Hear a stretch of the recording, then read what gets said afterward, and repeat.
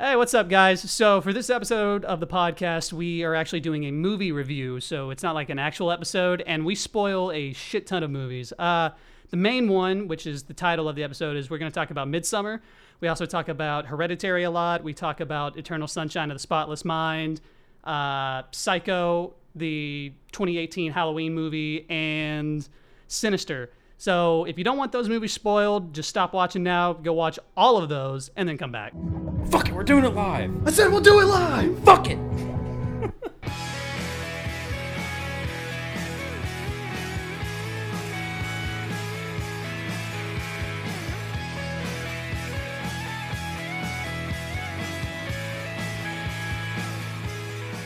All right, guys, a toast to this episode of the Modern Goonies podcast. Salute. Salute. Toasting with coffee, beer, and a racetrack. Facts. All right, guys, hello and welcome to another episode of the Modern Goonies podcast. I'm your host, Trevor King Minor, and on the mic today, I've got my good friend Chandler, How's it going, folks? and I've got my good friend Harrison. Howdy. So for this episode, we're doing something a little bit different. This one's not an official episode. We're not going to number this one because in this episode, we are reviewing the newest horror movie by Ari Aster and A24 called Midsommar. It was a really cool film. It was something that was very thought-provoking, and it was really interesting. So we wanted to give our perspective on it while it was still out in theaters. So if you haven't seen the other episodes, go and check them out. In the last episode, we talked about all things science and the universe with Michael, who is a physics graduate, and my good friend Mark, who's just like a long-time hobbyist when it comes to science and evolution and things like that. A lot of really good conversations. Got a lot of really good feedback from that episode. So if you're interested, go and check it out. Okay, so for this one, we're just going to start reviewing the movie. So Chandler, why don't you give us a little bit of a for people who maybe their memory's a little rusty or who haven't seen it yet. By the way, giant spoiler alert. This whole thing is we're going to talk about the movie in depth. So if you haven't seen it yet, spoiler warning right here. Go watch it. Come back. So Chandler, why don't you give us a little bit of synopsis of everything that happens in the movie? Okay, I'll try and give a very, very brief rundown of it. So, main character is Danny. This girl starts off, shows her relationship with her boyfriend, Christopher. Christian. Christian, is it? Yeah, it's Christian. Excuse me. I guess I don't know that much. His name's Christian. Anyways, dude's a dick. You see their relationship's kind of rocky. Danny has a sister that's bipolar, and the sister ends up killing both of her parents and herself. Danny goes on a mental breakdown. Christian's not there emotionally. He ends up planning this trip to go to Sweden with him and 3 other friends to go to this event called in Midsommar, or Midsommar, whatever you want to call it. Danny doesn't want to go. They get there. They end up all going together. She tries to do it as like a way to get over her grief. So they get there and they take some mushrooms, which is a really cool scene. It looks really cool, but we'll get into that later. They end up getting to the place. Everything's just kind of eerie. It has very cultish vibes. And then, they just start going through day-to-day interactions. Things are kind of weird. They're trying to find their footing there. Things pick up, and the first time you really get a sense of horror, Danny ends up seeing, well, this is before they get there, so I'll backtrack a little bit. She sees the reflection of her sister in a mirror when she's on her mushroom trip, and that's really one of the first, kind of instances where you get a horror-ish vibe. And later on, they're going to some type of ritual. I don't remember what they call it in the movie, but they get there, and there's these 2 older people of the group, and they cut their hands, and they wipe their bloody hands on these runes, and then they jump off this giant cliff. And it's supposed to be a way to them, transitioning into death. And they established it in the movie where that every person in their religion or their, tribe or whatever you want to call it, they have phases. I think it's 18 years and it's spring, and then 18 to 36 is summer, and then 36 to 50, 52. Nah, something 54. There's three. There's 3. There's the teenage. It goes through 18 years, so you go spring, then summer, then fall, and then winter. And when you hit 72, that's whenever they decide that it's time to just really check in. And they don't consider killing yourself. They just see it as a way of turning over and going through reincarnation, whatever they believe in next. They don't want you to be old and decrepit, and it's not a way to live. And so these people jump off the cliff, committing suicide-ish, and it freaks everybody out in the group. And then 2 other travelers that came with one of the other guys, what's his name? Pell? Something. It's like Peelle. Yeah. That's how it's spelled. His character was so minor it didn't really matter. His name is. That character's brother, he brought 2 other outside friends in to view the event of Midsommar. But everyone that's not part of the group that doesn't know this is coming, they freak out, obviously. And then we see these 2 people that he brought in. One of them ends up going missing, and they say that he was taken back to a train station. He goes off to die. And then we never see it on screen. The first on-screen death we see is of one of the friends of Danny, and he tries to read their sacred text and take a picture of it, which was taboo, and it was made clear. Gets struck in the head with a hammer. Another one of their friends, actually, I'm getting this all kind of backwards. Mark he wasn't on screen, but he was the second. Yeah, he gets taken away, and we don't know. Well, where what happened was that he got really he wasn't paying attention, and he pissed on the ancestral tree where they put the ashes of the people who had jumped off the cliff. Yeah. And it's super sacred, and so it pissed off this one guy in particular. Did anyone remember what that guy's name was? He was a very, again, minor character. Yeah, so it just pissed off this one villager in particular, and he gets like fucking pissed, and he's visibly annoyed the entire time, and he even makes like a slight joke. He's like, "Is that guy gonna? Mark's that guy gonna kill me?" He's like, "Man, this guy's really eye fucked me." He's like, "Is he good?" He's like, "Is he gonna kill me or something?" And this guy's always like the comedy relief, and it's actually pretty funny. There's a few times where I was kind of laughing, which kind of blends the genres a little bit. But he ends up going off with some girl, and we don't see him again. But the guy that's reading the sacred text, he gets whacked over the head with a hammer, and we see that it's the guy that was fucking Mark. I think that's Josh, right? Isn't that his name? No, it's something weird, something Swedish. I can't remember. But he gets whacked over the head with the dude who was fucking Mark, but he's wearing Mark's skin. Wearing Mark's face, an all Texas Chainsaw style. He's also wearing his lower half too. Is he? Yep. He's wearing his dick. It's a really quick scene, so it's hard to see it, but we get Ari Aster type again with the massive head trauma. He's got a thing for it, I guess. Yep. So that's the first real death that we see, and then we can see Mark's face cut off, and things are just going even steadily creepier down the rabbit hole a bit more. And we see the main character, Danny, she's getting more accustomed to finding her footing in with the group, and they go to the event where they crown the May Queen, and they do like a stamina dance battle high on mushrooms. Sounds crazy, but it happens. Or they dance around a maypole. The last woman that's there dancing is crowned the May Queen, and she's queen of the festival, and she's supposed to have, the power to bring blessings for that year and whatever. Did they say how long that took? Was there ever the actual dance? It never gave a time frame of how long it took. But she goes through that, and then while her boyfriend Christian, he is given more psychedelic mushrooms in a tea form, and he ends up going off and he ends up sleeping with the younger girl, Maya. I think that's her name. Yeah. Sounds right. Excuse me.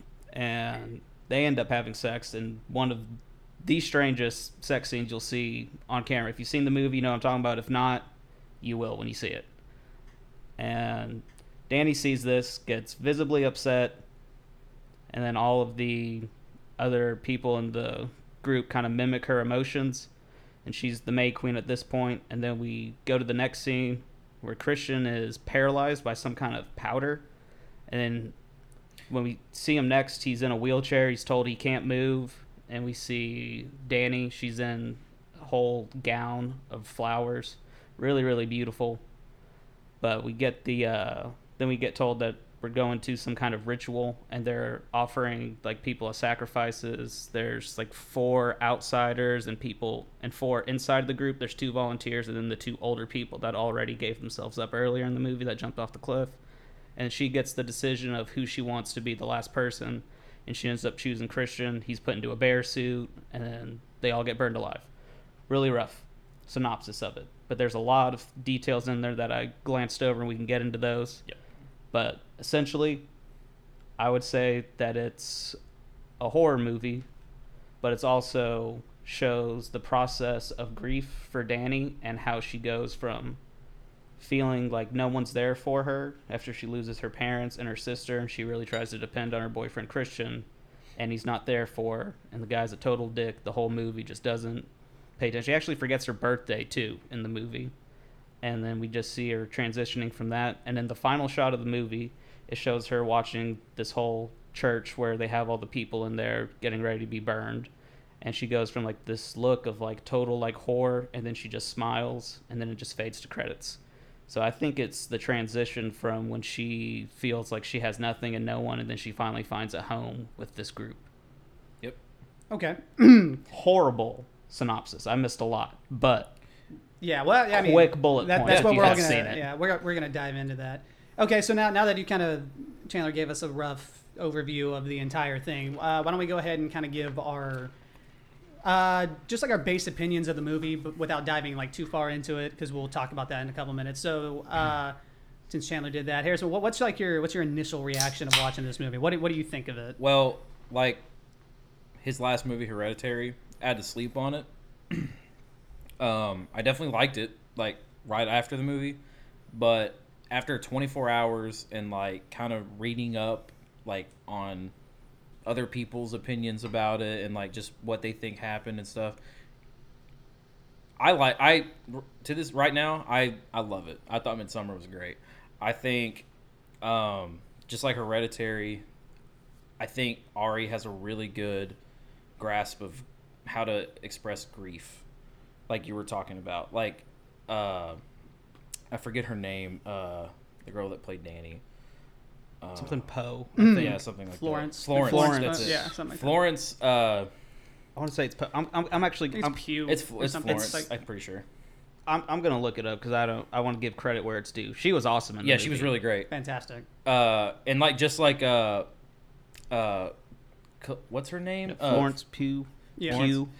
Just like the mom in Hereditary, also, dude, just incredible acting, like with grief, and like both are like there's not a first and second place in that. Like there's just so much incredible expression of grief. Toni Collette. That's Toni Collette. That's yeah. the mom's name. Hereditary. Just really great. And like what I liked, there wasn't anything I liked more than the other. I liked everything pretty much the same like amount. Like I love the score of the movie, incredible, fucking nuts. It's the very last scene, where the burning temple and everything like that. That whole score is crazy.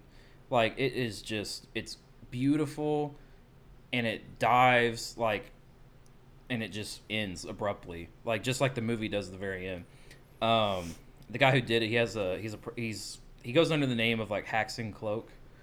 The guy who did the score. Yeah, that's not his name. I forget what his name is, but his like He's an persona is called the Haxon Cloak, and he makes really atmospheric, like experimental industrial music. That's what I was gonna say. It's something that, and I don't mean to cut you off, No, but you're something that should be noted is this is Ari Aster's second directorial endeavor. He did a bunch of short movies before this, but I think it's really interesting how vastly different Hereditary and Midsommar are, but how They're similar at the same identical time. they are too. I agree. I was gonna bring that up, that they're both obviously cult oriented, which really you don't get that cult vibe until the very end of Hereditary, but with Midsommar it's in the middle. So, spoiler review for Hereditary. Oh yeah, sorry. There's going to be spoiler reviews. I'll put for that like when it flashes on the screen. I'll put that same thing, like Okay. spoilers for Hereditary and Midsommar.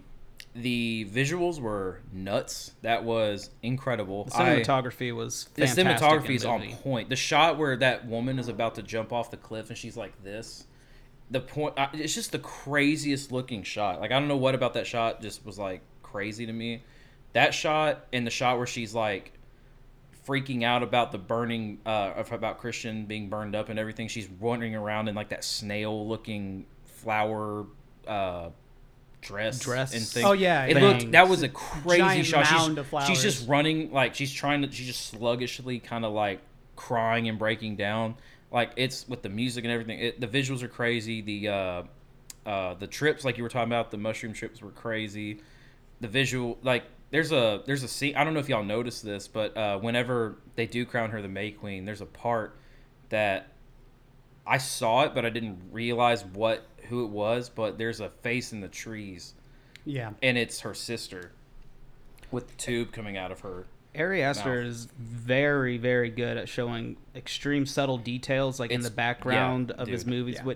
It breaks the trope of what horror is. Like there's jump scares, but it's not In Midsommar or just in general? in both movies, in Hereditary and Midsommar. I mean, there's a couple, but it's not how you would see most modern horror movies. Like He's definitely bringing something to horror, like not just in Midsommar, but also in Hereditary. Like that horror really lacked a lot. Like there's like the Annabelles and the fucking Conjuring, Child Play. All that. I mean, you could Like, any run of the mill any, horror movies like- now, which like is all jump scare. Storytelling is so important, dude. Like it's incredibly important. The last movie before Hereditary, that it's not the same director, but The Witch was the same way. Like atmospheric storytelling, incredibly slow burning storytelling where it just keeps you on edge because you have no idea what's going to happen. The fear of wonder is what builds these movies. Like when you don't know what's going to happen. I'll add something to that whenever you're done too. So like, but either all that going off to that, like it's just I honestly,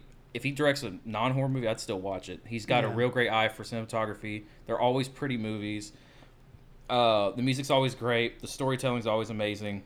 There's a great attention to detail. Incredible attention to detail. But I did score 8 out of 10, but 10 out of 10 for me. Okay. All right, Chandler, why don't you give your base opinion of the movie? I didn't like it as much as Hereditary, which isn't anything to take away from because I thought Hereditary is one of the best horror movies I've seen in years. But it's such a breath of fresh air in a genre that is so oversaturated with the same structure of how a horror movie is made. Yep. And it's like what Harrison said, that there should be a sense of not knowing about what's going to happen. Yep. And that's really scary because the thought of the unknown is extremely horrifying in things that's not horror based or in movies but in life too. What you don't know is extremely frightening. Yep. And I feel like with most jump scares, I mean, you can tell when a jump scare is going to happen. Oh, yeah. You can just count it down almost to exactly when it's going to happen. I mean, you might not know the exact frame when something's going to pop out at you, but the music intensifies, and then you just see someone walking down like a slow hallway or something. But And it just stops. You can just tell. Yeah. But it's cheap. It's cheap tactics to get a scare out of your audience whenever you spike the the music or something to just jump at you. I mean, we could be sitting right here, and if someone just played some music at extremely high decibels, we would all freak out. Right.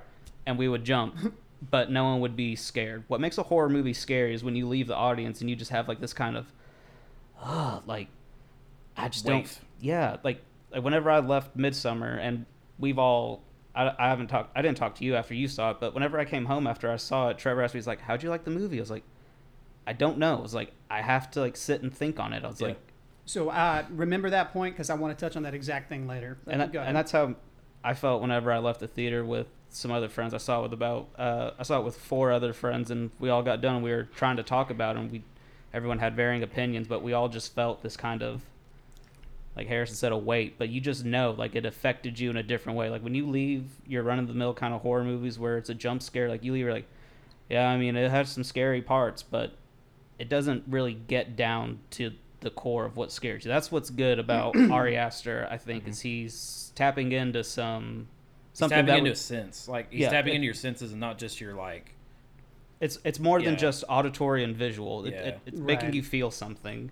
Yeah. And that's what makes a horror movie good, in my opinion. I think that's what makes a movie in general really I was going to good. say, besides a horror movie, just a movie that gives you this thought of after the movie is great. Movie that makes you feel something. We talked about that a little bit before, and be it with music or a little bit in cinema, but something that no matter what that feeling is, if you walk out of the theater and you feel something, whether it's disgust or you felt like that emotional drama or whatever it was you were watching, or the comedy, you felt really happy walking out, and just the fact of having that means that the movie did something successfully. It affected you in some way. That's something that's really lacking in horror. I think it's just so stale. It's just so disheartening to see so many rehashes and remakes of horror movies come out. When you see something like Midsommar or Hereditary, Nice. it's so nice. It feels so good. It gives me faith in the genre again, because horror is probably my favorite genre of movies, I guess. If I had Same. to choose one, I love all kinds of movies, Love horror but movies. I love dissecting horror movies because there's so much that goes into making a horror movie Right. to Right. try to get a scare out of your audience. And I think he's doing something different, but it's something great. And it's not for everybody. Because there's... Well, because I mean, it's for a specific audience. Like, that's not true. It's for a specific eye, I guess. It's for some... I don't mean to cut you off, but it's for someone that wants to see something different. If you expect to go see a movie that's similar to The Conjuring, I'd say the sequels, because the first Conjuring was great. But the run-of-the-mill spinoffs, The Nun, Annabelle Comes Home, all this stuff, like... If you go into it expecting to see that, you're going to be disappointed because it's not like that kind of movie. For sure. So if you had to give it a rating based on everything that you know now, what would you give it? Do I have to give it to a rounded scale, or can I use decimal You point? can use decimal. Doesn't matter. Okay. 1 to 10. I'd give Midsommar a 7.8. Okay. Not Nice quite IMDb scale there. I'd give, and to give some contrast, I'd give Hereditary probably somewhere between an 8 to like an 8.3, maybe. I think it was just a little bit better. There's a little bit more horror elements in it for me. On my rating as well, I'm not rating it 10 out of 10 for the horror aspect. I'm just saying as a movie whole. Okay. So, yeah. What about you, Edit Trevor? that. You haven't added in too much yet. So kind of what I said, I wanted to touch on what you said a minute ago. So I got done watching that movie and I walked out. Lost isn't the right word, but just I had no idea what to feel about the movie. So unbelievably perplexed. Yes, that's a good word for that. I walked out and I'm like, I mean, I have some base opinions, but I feel like I had felt like something had fell flat when I first watched the movie, because I was like, man, I've got to be missing something. This is fucking like, what the hell? It's a child. If you can hear the neighbors, excuse them. We've got some neighbors that are close by. Yeah. But when I first walked out of the movie, I was like, man, something fell flat. Like, there's just something I'm fucking missing. And so when you had mentioned to me earlier, it's like, when I asked you, hey, what'd you think about it? And you're like, I got to think about it. That's exactly how I walked out. We were all trying to talk about it in the parking lot, and I didn't even want to be a part of the conversation. Like, if you might have noticed, Harrison, I was just kind of being quiet because I'm like, I can't even wrap my head around this movie. There's a like, lot to unpack. Yeah, I was like, I really need to just sit and like stew on it to really understand it. And after doing a little bit of, researching, like Harrison had brought up, like the script and just like some analysis of it in general, one of the things that Ari Aster was trying to do with the movie is he wanted that feeling, actually, walking out of the theater. He wanted you walking out being like, I don't even know what to think. And if that was the goal he was shooting for, he did it flawlessly, because I walked out just dumbfounded, had no idea. I'll add in just real quick, but that's not a bad thing, because you can see a movie that you walk out and you're like, what the fuck was that? And then there is no answer for it. It's just a bunch of shit that's thrown up on the screen. But exactly. there is reasons as to why you're confused. And if you go back on a second viewing, or you watch like someone on YouTube like do a detailed review of it or a recap, then you see like these things like you missed out on. So it's there. You just don't see it on your initial view. Right. And this was not a surface level movie. So some other movies that do that kind of shit and you walk out, that was fucking stupid. You're like, I don't even understand this. And it's justified because there's really not much more to it than that. But not in this case, because in this case, you tell that there's more to it and you want to dive into it. And I thought that was something that's really incredible to be able to do with the movie. So I'm going to relate a little bit of my review with this to Hereditary, because stylistically they're very similar, and storytelling wise they're very similar stories, but they're worlds apart in the story that they're telling at the same time. When I walked out of Hereditary, I kind of had the same feeling. A little bit, not as much, but I had the same feeling of like, what the fuck? Like, I had to have missed something. And but that movie wants you to talk about it. So I remember walking out of the theater, and all of our friends, there were like 5 of us, we all just sat down and discussed it, and we had all picked up on different pieces of the movie, like little small details. We were at Steak and Shake. Yeah, we were sitting at Steak and Shake, and we all had little small details that we had missed, that Ari Aster had like sprinkled throughout the movie. Mm-hmm. And so I went from not understanding what the main goal was to having this crystal clear image by the end. And I'm like, oh man, that's really fucking good, actually. So I think that the fact that he can make you do that about a movie is just spectacular. And that's something that I really like about him so far. But the main contrast between this movie, between Midsommar and Hereditary, is kind of the takeaway that you get from it. At least I feel. So when I watched Hereditary and we kind of unpacked it and we understood everything, it tells this story all the way through. And in my opinion, there's not really a whole lot of, you're not really supposed to dive into it on like what is the moral of the story. At least I don't think with Hereditary. You kind of watch it like, okay, I understand the narrative now that I've thought about it, and it tells this nice, fucking cool story. But with Midsommar, I feel Not like so nice, but it's well, a yeah, story. well, yeah. Right. But when I watched Midsommar, I feel like the story itself is straightforward. You know what's happening. The thing you're supposed to pick up on it is the overarching message, the morality of it, or the moral of the story, or whatever.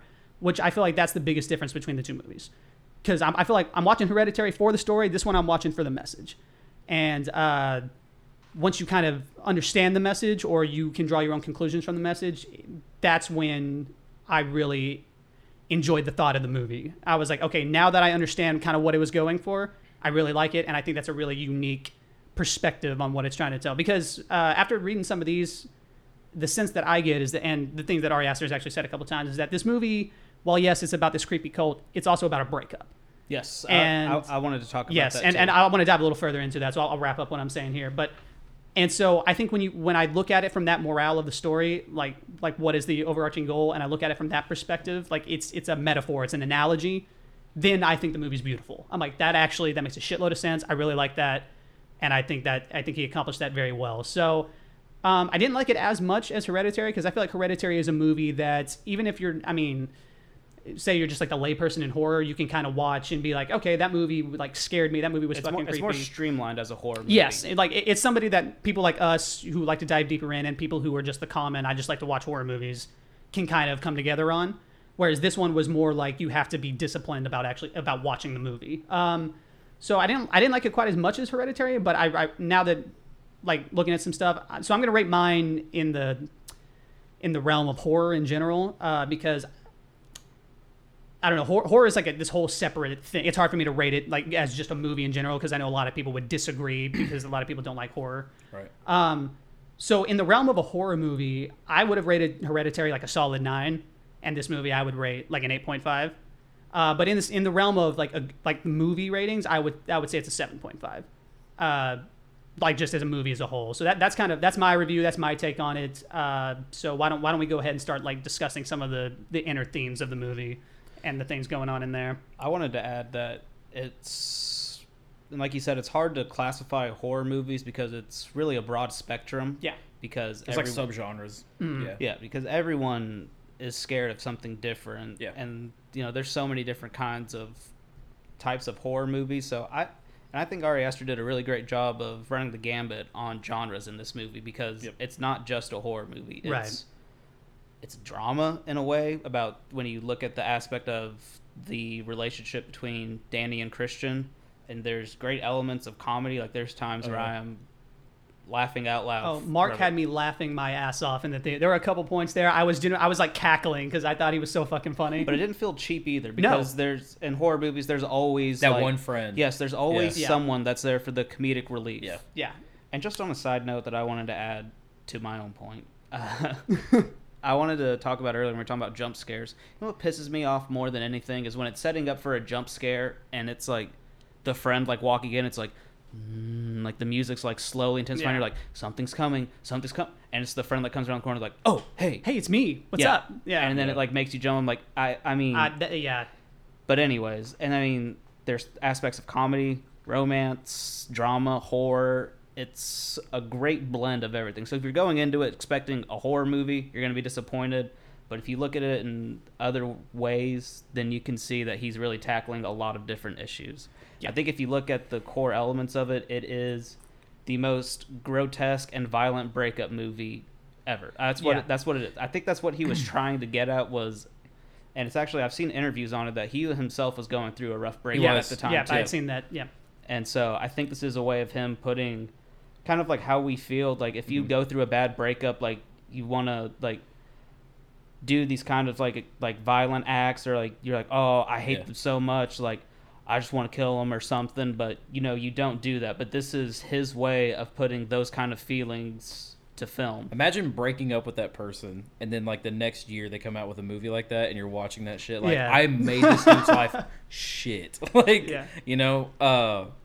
Yeah. I mean, you're right. I mean, like the genres of what's going on in this movie. That's why I rate it such a as a whole as a movie. Very 10 out of unique. 10. There's so like it's a breath of fresh air. There's so much going on, and I also will advise you should definitely see it twice because you will not get everything at once. It begs for multiple viewings. And something that me and my fiance Lainey were talking about is that Shout out Lainey.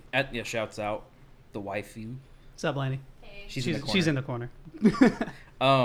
We were literally talking about on the way here, so I get my mind fresh about it. So at the beginning, I don't know if you said it or not. There's a painting tapestry thing. Yeah, I wanted to get into all the painting. Yeah. So a big thing in this movie that we talk about visuals. It's not just like the mushroom trip, but dude, literally everything is written on the walls.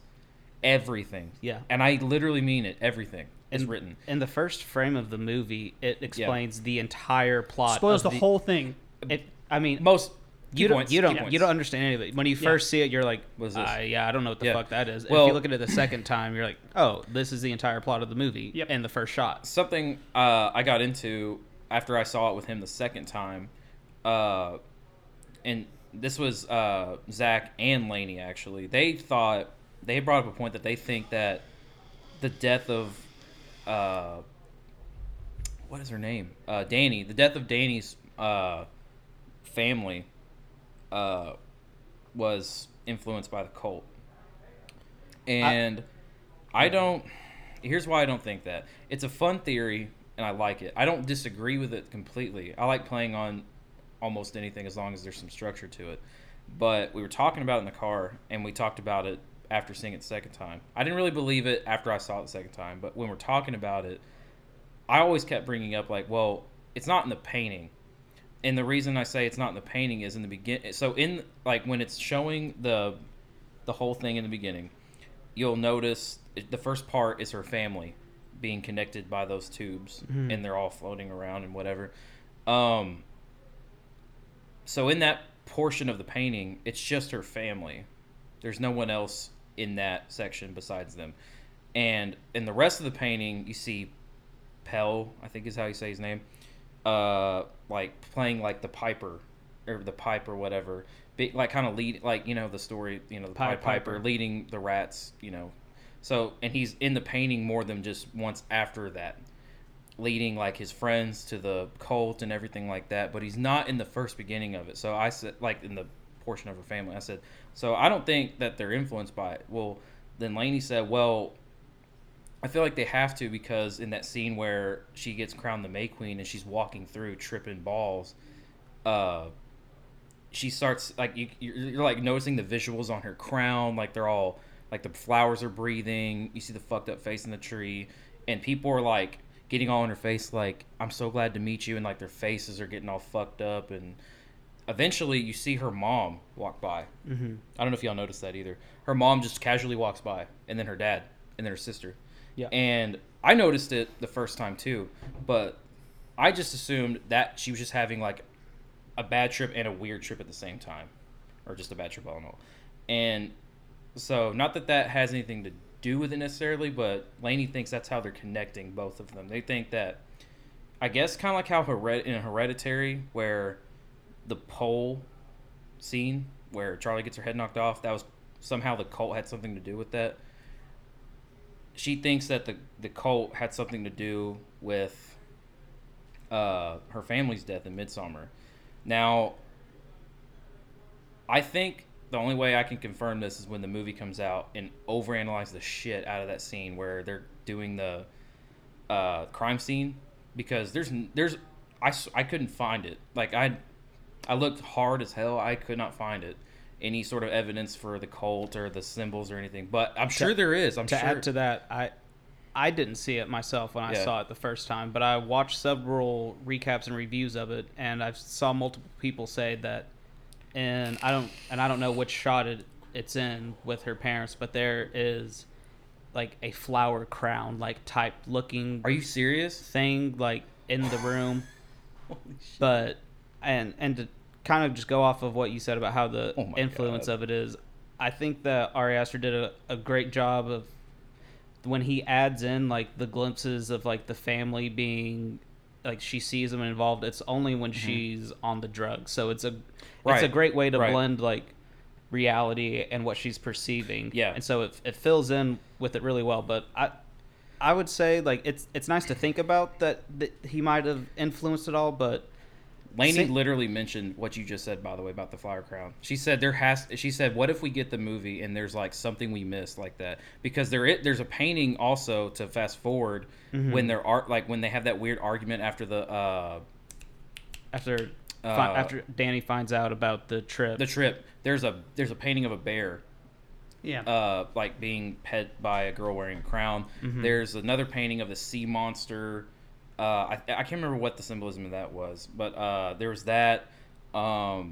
There's, I mean, obviously the symbols in the house the bunks where they slept and everything. Right. But that's crazy. If I'm very excited if that's true. That puts so much more into the movie. That's like I felt because Zach brought it up and I said no. If that's true, that's just bad writing because there's nothing symbolism wise in it. I would say that based on Pell's, like, the way that his character is portrayed when he's talking to Danny about going to Sweden to go to this trip, that, like, the way that his character is shown, he doesn't have any type of I can't grasp the word I'm looking for, but he doesn't seem to do it in a harmful way. Like, he seems really interested in helping her out. He's saying, I think this is good for you. I really think empathy for her? Or yeah, sympathy? It looks like that the way that his character is supposed to be portrayed, that he really wants her to go, not because he wants all these people to die and get sacrificed. He wants to look. Oh, never mind. He wants Danny to go because he really does think that it will be good for her and that she'll feel better, because it's explained later that he lost both of his parents in a fire, I think it was, or something. He keeps saying, fire. Yeah, he keeps telling her, he's like, Danny, I lost both of my parents in a fire, and I found the people here. He's like, and it really helped me. And he's like, I think it'll be good for you. I believe that he's sincere. You think he in was that. sincere? Mm-hmm. So, but okay, good. I was gonna say, but I think that him putting in these small bits of symbolism he just wants to blur it a little bit. He doesn't want it to be so straightforward. He's like, right. Oh yeah, he did it. Like, we know that he planned to bring him there to have him sacrificed. Like, he doesn't want us to 100% know that. He wants there to be some details that are convoluted in there. Right. And I think he did a great job at that. But I really think that Pell was sincere in wanting to bring her there to help her out. And then I think he wanted to just impregnate her. Well, he failed. Well, I mean, eventually. I mean, I'm sure. Well, that's all speculation. I mean, that's not hinted at, but... So my thing about that is that, yeah, I mean, I think some of these theories are kind of cool to jump on, but after really sitting and thinking about the movie, I think those instances, because, like, for that, it's Danny's apartment with, Christian. It's like her apartment, right? Or both of their apartments. They have they have the same exact imagery that you would see when you're actually at the camp. In the cult. So I think just because he throws in some stuff like the crown in the parents' room, so technically every main character has something in their room that they shouldn't have in their room, right? Because it's Ari Aster just playfully, it's foreshadowing, right? Is really all it is. So I think just because they have that weird fucked up painting in the background, I don't think that means that, like, oh hey, the cult had something to do with this, or even with the crown in the room. You don't think so? I don't think so, because, like I said, there would be no reason. Okay, why do they have the same exact painting they would have in, like, whatever? So you're talking about, like, how Pixar throws in, like... Yeah, so like, I just think it's small details. I think it's Ari Aster being, like, playful. He's just foreshadowing the events, because I think he's showing off how good he is at foreshadowing. It could be, exactly. And so that's a big thing in this movie. So that's something that I wanted to touch on. So this movie is spoiled at every single turn if you're paying enough attention. Every single point in the movie, he spoils it. From the very beginning, from the very first painting. So and a lot of the background stuff, if you see an interesting painting, it tells a part of the story. Right. I remember when I was watching it, the first thing that I noticed was when they walk into the barn where all the cult members sleep, and in the far back where they have all the murals on the wall, in kind of like a small little portion, you saw the cliff and somebody being thrown off the cliff. So when the cliff scene came up and the people jumped off, I knew that was going to happen because I saw it in the little thing. I'm like, oh shit, that looks just like the cliff. Oh my god, this is what's going to happen. And that's when I noticed he was spoiling shit with all the pictures. And so, and he even does so like not just in the background but purposely. So like when it shows the whole, it goes like frame by frame on those blankets. The love story segment yeah. between Maya and Christian. Exactly. So that's a good one too. So one of the things I looked at when I was researching this movie a little bit, as to why he was doing that, which I mean, I think this was just an opinion piece. It might have had a little bit of what Ari Aster wanted, but one of the things that these people were saying was that the reason he's being so purposeful in spoiling this movie at every scene is because this movie is about a breakup, and is that you can see the writing on the wall with their deterioration in their relationship, or when you're in a bad relationship, you know how it's going to end. That's a crazy good way of looking at it. And the ending is, it feels like the world is ending and everything's going up in flames when it finally is over. So the fact that he's spoiling it at every turn, it's stuff that you should honestly see coming if you're paying enough attention. Right. But you're not. You're forcing yourself to not. You're minding on the other things that don't really matter because you're so invested in this fucking deteriorating relationship. Right. So I thought that was really interesting, and that because what was it? He had said something about. I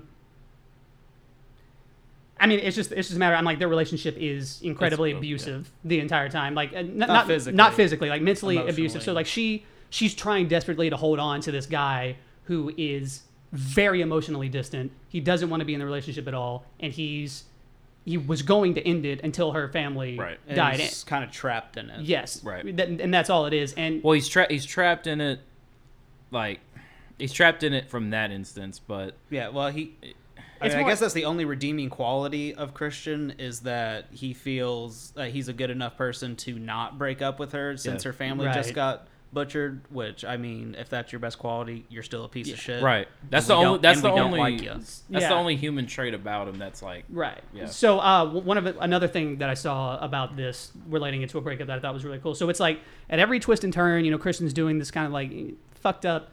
It's not extremely fucked up, but it's just something. Yeah, just like wow, what a dick. You're like, come on, man. You can exactly. Do better than that. So he's doing that kind of stuff. He's being emotionally distant, and at every turn, things keep happening that people should be paying attention to. But for whatever reason, especially her and her relationship, she's just like, no, I have to keep trying, right? Well, the thing that finally makes her like, fuck, this is irredeemable, is when she witnesses him cheating through the keyhole, and that, for what I saw, that was kind of like a lot of people's perspectives on relationship, right? It's like you're willing to put up with all this bullshit that you know you shouldn't, but the one line that a lot of people aren't willing to forgive, or the one thing that will finally make you fucking do it and break up, right, is having your spouse cheat on you. Well, and that's also speculation. I mean, he was raped. Whoa, yeah, there was. I saw some stuff on that too, but I mean, I guess kind of. I don't know. You don't think so? I mean, I guess you could really say that way. He was given drugs and he didn't really want to do them, and then he ended up having an affair. Well, not an affair, but he cheated on her. But I wouldn't say that that's like he was literally raped. I mean, I feel like he knew what he was doing. Well, also, I mean, there were multiple points where that chick was like, you know, really eye fucking him or whatever, and he seemed. I mean, I think there was something there because, like, I mean, he was eyeballing her too. But I mean, here's where I think where it draws the line of him cheating / it's rape, where the whole eating her pubic hair and the whole drinking her pubic hair pie and drinking her blood, her menstrual blood.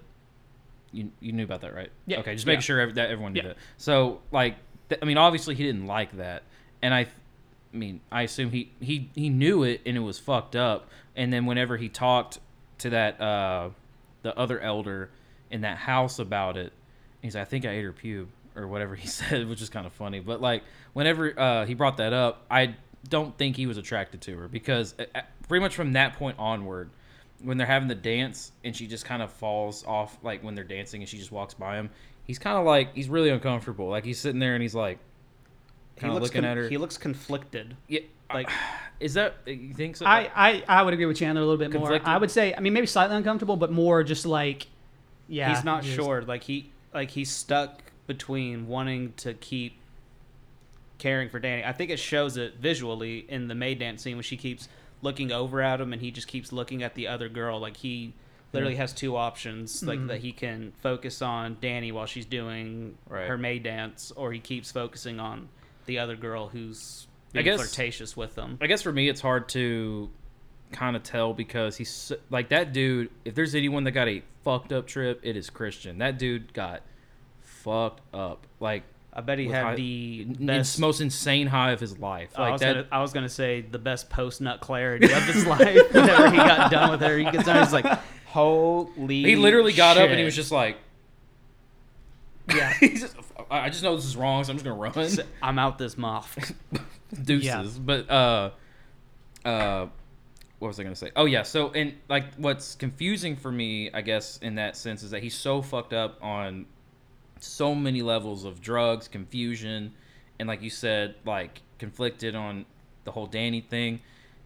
He's so under the influence that I feel like his brain is just scrambled and he's just going with the flow eventually. That's what I think.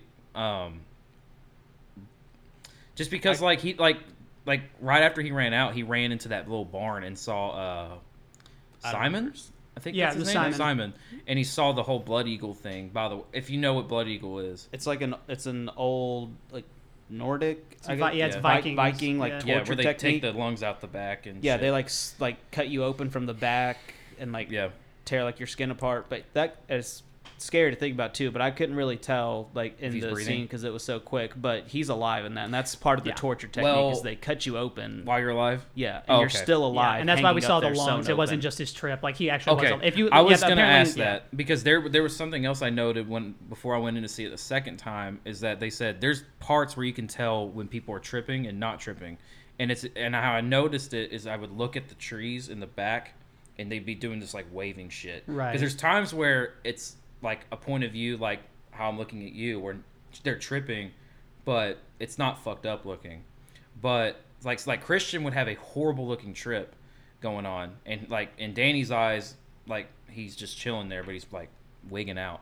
But Danny can be like looking and nothing's going on. It's just a normal, like nothing's happening. But then they'll change the point of view in a scene where Christian's looking at her and it's all fucking trippy and fucked up. Like it's really slight, but if you look at it, some of them are real noticeable. Like the face is kind of contorting a little bit, and then Flowers talking. But then, like the trees and the face thing, I wanted to add there too, and I mean I don't know myself, but from what I've seen from like other people's opinions on it, is that it's like, and if I had to guess, I would say that it's. I mean, it looks the most realistic to me, and from hearing what other people say and from what I can see with it, like whenever I see most like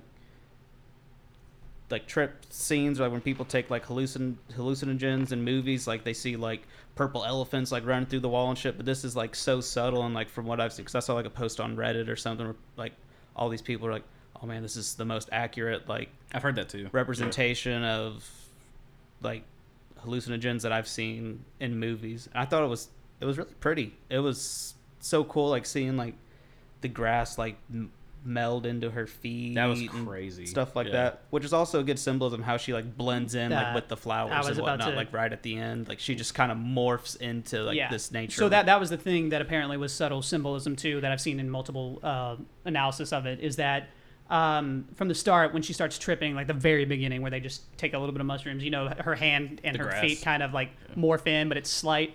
Well, apparently as she continually starts to trip in other times of taking mushrooms, she gets more and more engulfed by the forestry or the flowery, that to the point that like at the very end she's like completely engulfed in flowers, and what it's supposed to symbolize is like her eventually being one with the cult at the end. So like it as the movie progresses, you know, it gets more and more like it wraps around her, and then at the very end she's literally in a giant mound of flowers. She's blossoming.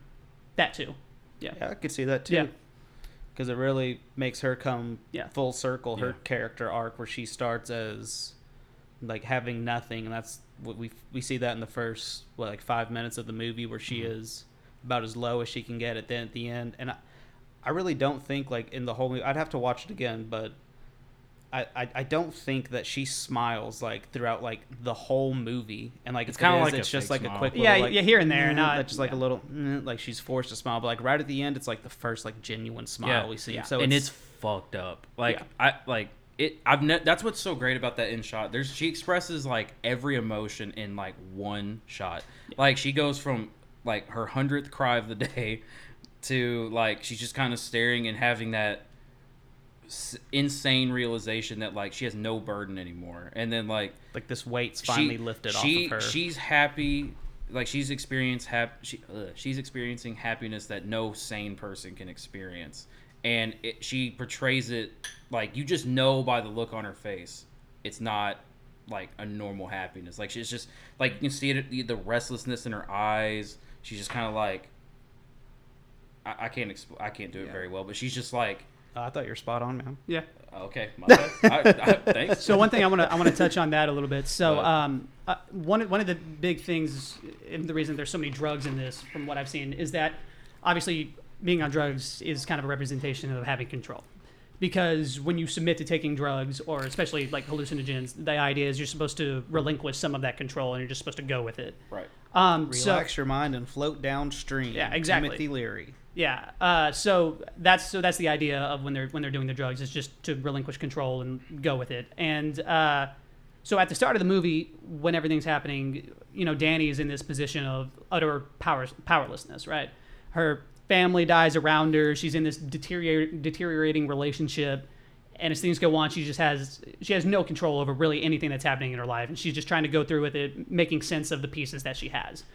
Well, then at the very end, she's given the utmost power possible, because she's crowned May Queen. She pretty much has, the cult wrapped around her now, and she's literally given the power to choose life or death in her hands.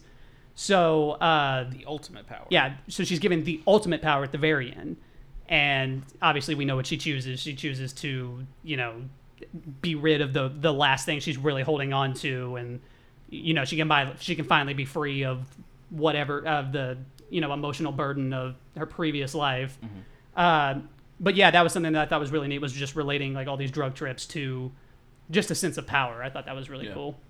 One thing, there's actually, now that I think about it, I'll give this a little 9.8 out of 10, and I keep forgetting this part. Ruben's scale is moving as we speak. Ruben's importance in the movie. Who? The inbred kid. Oh, yeah, we haven't talked about him at all. Well, see, that's the point. Yeah. Like, that's what I was gonna say, is that Ruben, like, and also before this movie came out, I overanalyzed the trailer for like a month. Like, I was just like, this movie's gonna be fucking crazy, and they spoil a lot. Again, if you look in the trailer, it literally shows the cooking bodies. It shows someone jumping off a cliff. It shows Ruben's in it, even though they show that little clip of his like fucked up face. It's a he, yeah, Ruben. Mm-hmm. But I was like excited to see his importance, and he's literally the least important thing in the movie. Like, he is such a just filler kind of like, which, not to disregard Midsommar's quality of a movie, but it's just kind of like they kind of highlighted on it, but maybe they highlighted on it to kind of throw you off, thinking, oh, like that's an important character. It's hard to in a minute and a half or like a minute trailer to explain like what the movie's about, and I don't think you really want to. So. Right, but even in the movie, just seeing the imagery of him, like like, oh, that's a fucked up looking face or something. Like, this is gonna be kind of weird. Before I even saw the movie, I 100% was like, I think that's like he looks like he looks like a severely like deformed kid. That's obvious, but my first thought was it's a cult, and I'm like, I bet he's inbred. I'm just going to take a wild guess he's inbred. Or it's someone that was severely beat the fuck up. And it didn't look like Danny, and it didn't look like any other important female character in the trailer. Looks like Sloth from the Goonies. Baby Ruth. Meta. We're breaking the third wall. I'm going to zoom in right there, like on my face. Meta. But yeah, that was the only thing I really disliked about it, was just how Ruben was... And like they the whole him being in a cloud doing the painting during that ceremony is a little weird, but I think that's why they did it. It's just kind of it was sheep's like wool, like. Well, yeah, it wasn't a real cloud. I didn't think it was, but Well, there's something I missed there too, because I remember hearing something when I was watching reviews on it, like that there's some kind of symbolism to do with like it being sheep's wool or something. I could just be talking out my ass, maybe too. But, well, I mean, there's so you know, much. here's a way to interpret it. Now that I'm thinking about it, is because the importance of Reuben to the story was that he paints and draws, and the elders interpret it. So, what if they have him on a cloud like he's God, and he's drawing out these scenarios for... He's creating their scripture. And he's God. And so that's why they put him in a cloud. Like those paintings of God, like just over a cloud. Like maybe that's what it is. I think it could just be a way to symbolize that, because they say in the movie that they purposely inbreed this person because it makes them pure, and maybe they just have them sitting on clouds, because when we see someone on clouds we think like angelic and there's like no faults in them, so it could be they said they purposely Yeah, because apparently when you have a limited mental capacity, you don't overburden yourself with the thoughts that we normally would. So he has a complete unclouded mind, and that's why they have him as pure. It's right. Like, I just didn't know it was like. Well, I mean, obviously it is purpose because everyone's family at that point, and you run out of people to breed with. That's why they bring people in to breed with. Which is why Christian, I think more than just Maya thought he was attractive. They were like, dude, he's a clean slate. Like it's gonna be like a some free dicking, dude. Yeah. She's probably getting tired of her second cousins or something. She was a virgin. She was a virgin. Yeah. I'm just kidding. No, I'll agree with you on that. Because I mean, there's a lot in the movie that's purposeful. I mean, almost everything that happens. That's like the only thing that doesn't matter. That is one thing that it does seem a little strange. I feel like that's ad for just more like what the fuck value more than anything. I agree. Just to kind of throw you off a bit. Because like you said, his slight importance of the story is like their scripture. And then also it kind of gives you a little bit of why they bring other people in there is to keep from inbreeding. However, they immediately contradict that with, because they tell the two researchers different things. Yeah. Because they tell Christian and then the black dude two different things. Well, they did that on purpose. Right, exactly. Yeah. But that's what I'm saying. They immediately contradict it with... His name is Josh. His name's Josh? Yeah. Okay. That's the black guy? Yeah. Okay, so Josh and Christian, they tell them two different things. So it's like... They bring people in to keep from inbreeding, but at the same time, they also do it on purpose, so they have soothsayers. So, I'll agree with you. There's not really a whole lot of point. It's not explored much. Yeah. I think it's really just there to give off that kind of strangeness vibe. Yeah, like exactly. You just see, you're just like, oh, what the fuck? Like, this doesn't make any sense, and it doesn't make any sense, and he doesn't explain it. So yeah, exactly. And like you said, it maybe was done with that intent of maybe thinking, hey, this is going to be more important. Because like it's to the point where he sneaks in, he's trying to take a picture of the text, right? So when you're watching just that part, you're like, okay, maybe the text is like super important. Well, not really. Like when you think about it, all of the deaths are deserved as well. Mark is completely deserved. Well, he didn't mean to, but it was deserved. I mean, I guess he deserves to have some kind of... I don't think he deserves to die. Well, and I'm saying as in like it wasn't for no reason. So one thing I did see on this was that most of the deaths, if not all of them, are done when the newcomers, all the main people in the story, deny the cult's religion in one way or another. Mm-hmm. Not just religion, but their customs in one way or another. So when they jump off the cliff, Simon and the other British chick, Connie, Simon and Connie are the only people who have a violent reaction to it. Right. Mm-hmm. So they're the first two that are killed. And then the one dude breaks their law of the no pictures of the sacred text, so he's killed. Mark is an asshole and pisses on a tree. Just don't piss on the sacred tree, bro. I mean, come on. It's easy. Yeah. So he pisses on the tree. He's killed. So the only people left at the end of that are just Christian and Danny, and they haven't done anything to disrespect the cult. As a matter of fact, they probably would have let Christian live, but it was her choice if he wanted to be a sacrifice, if she wanted him to be a sacrifice or not.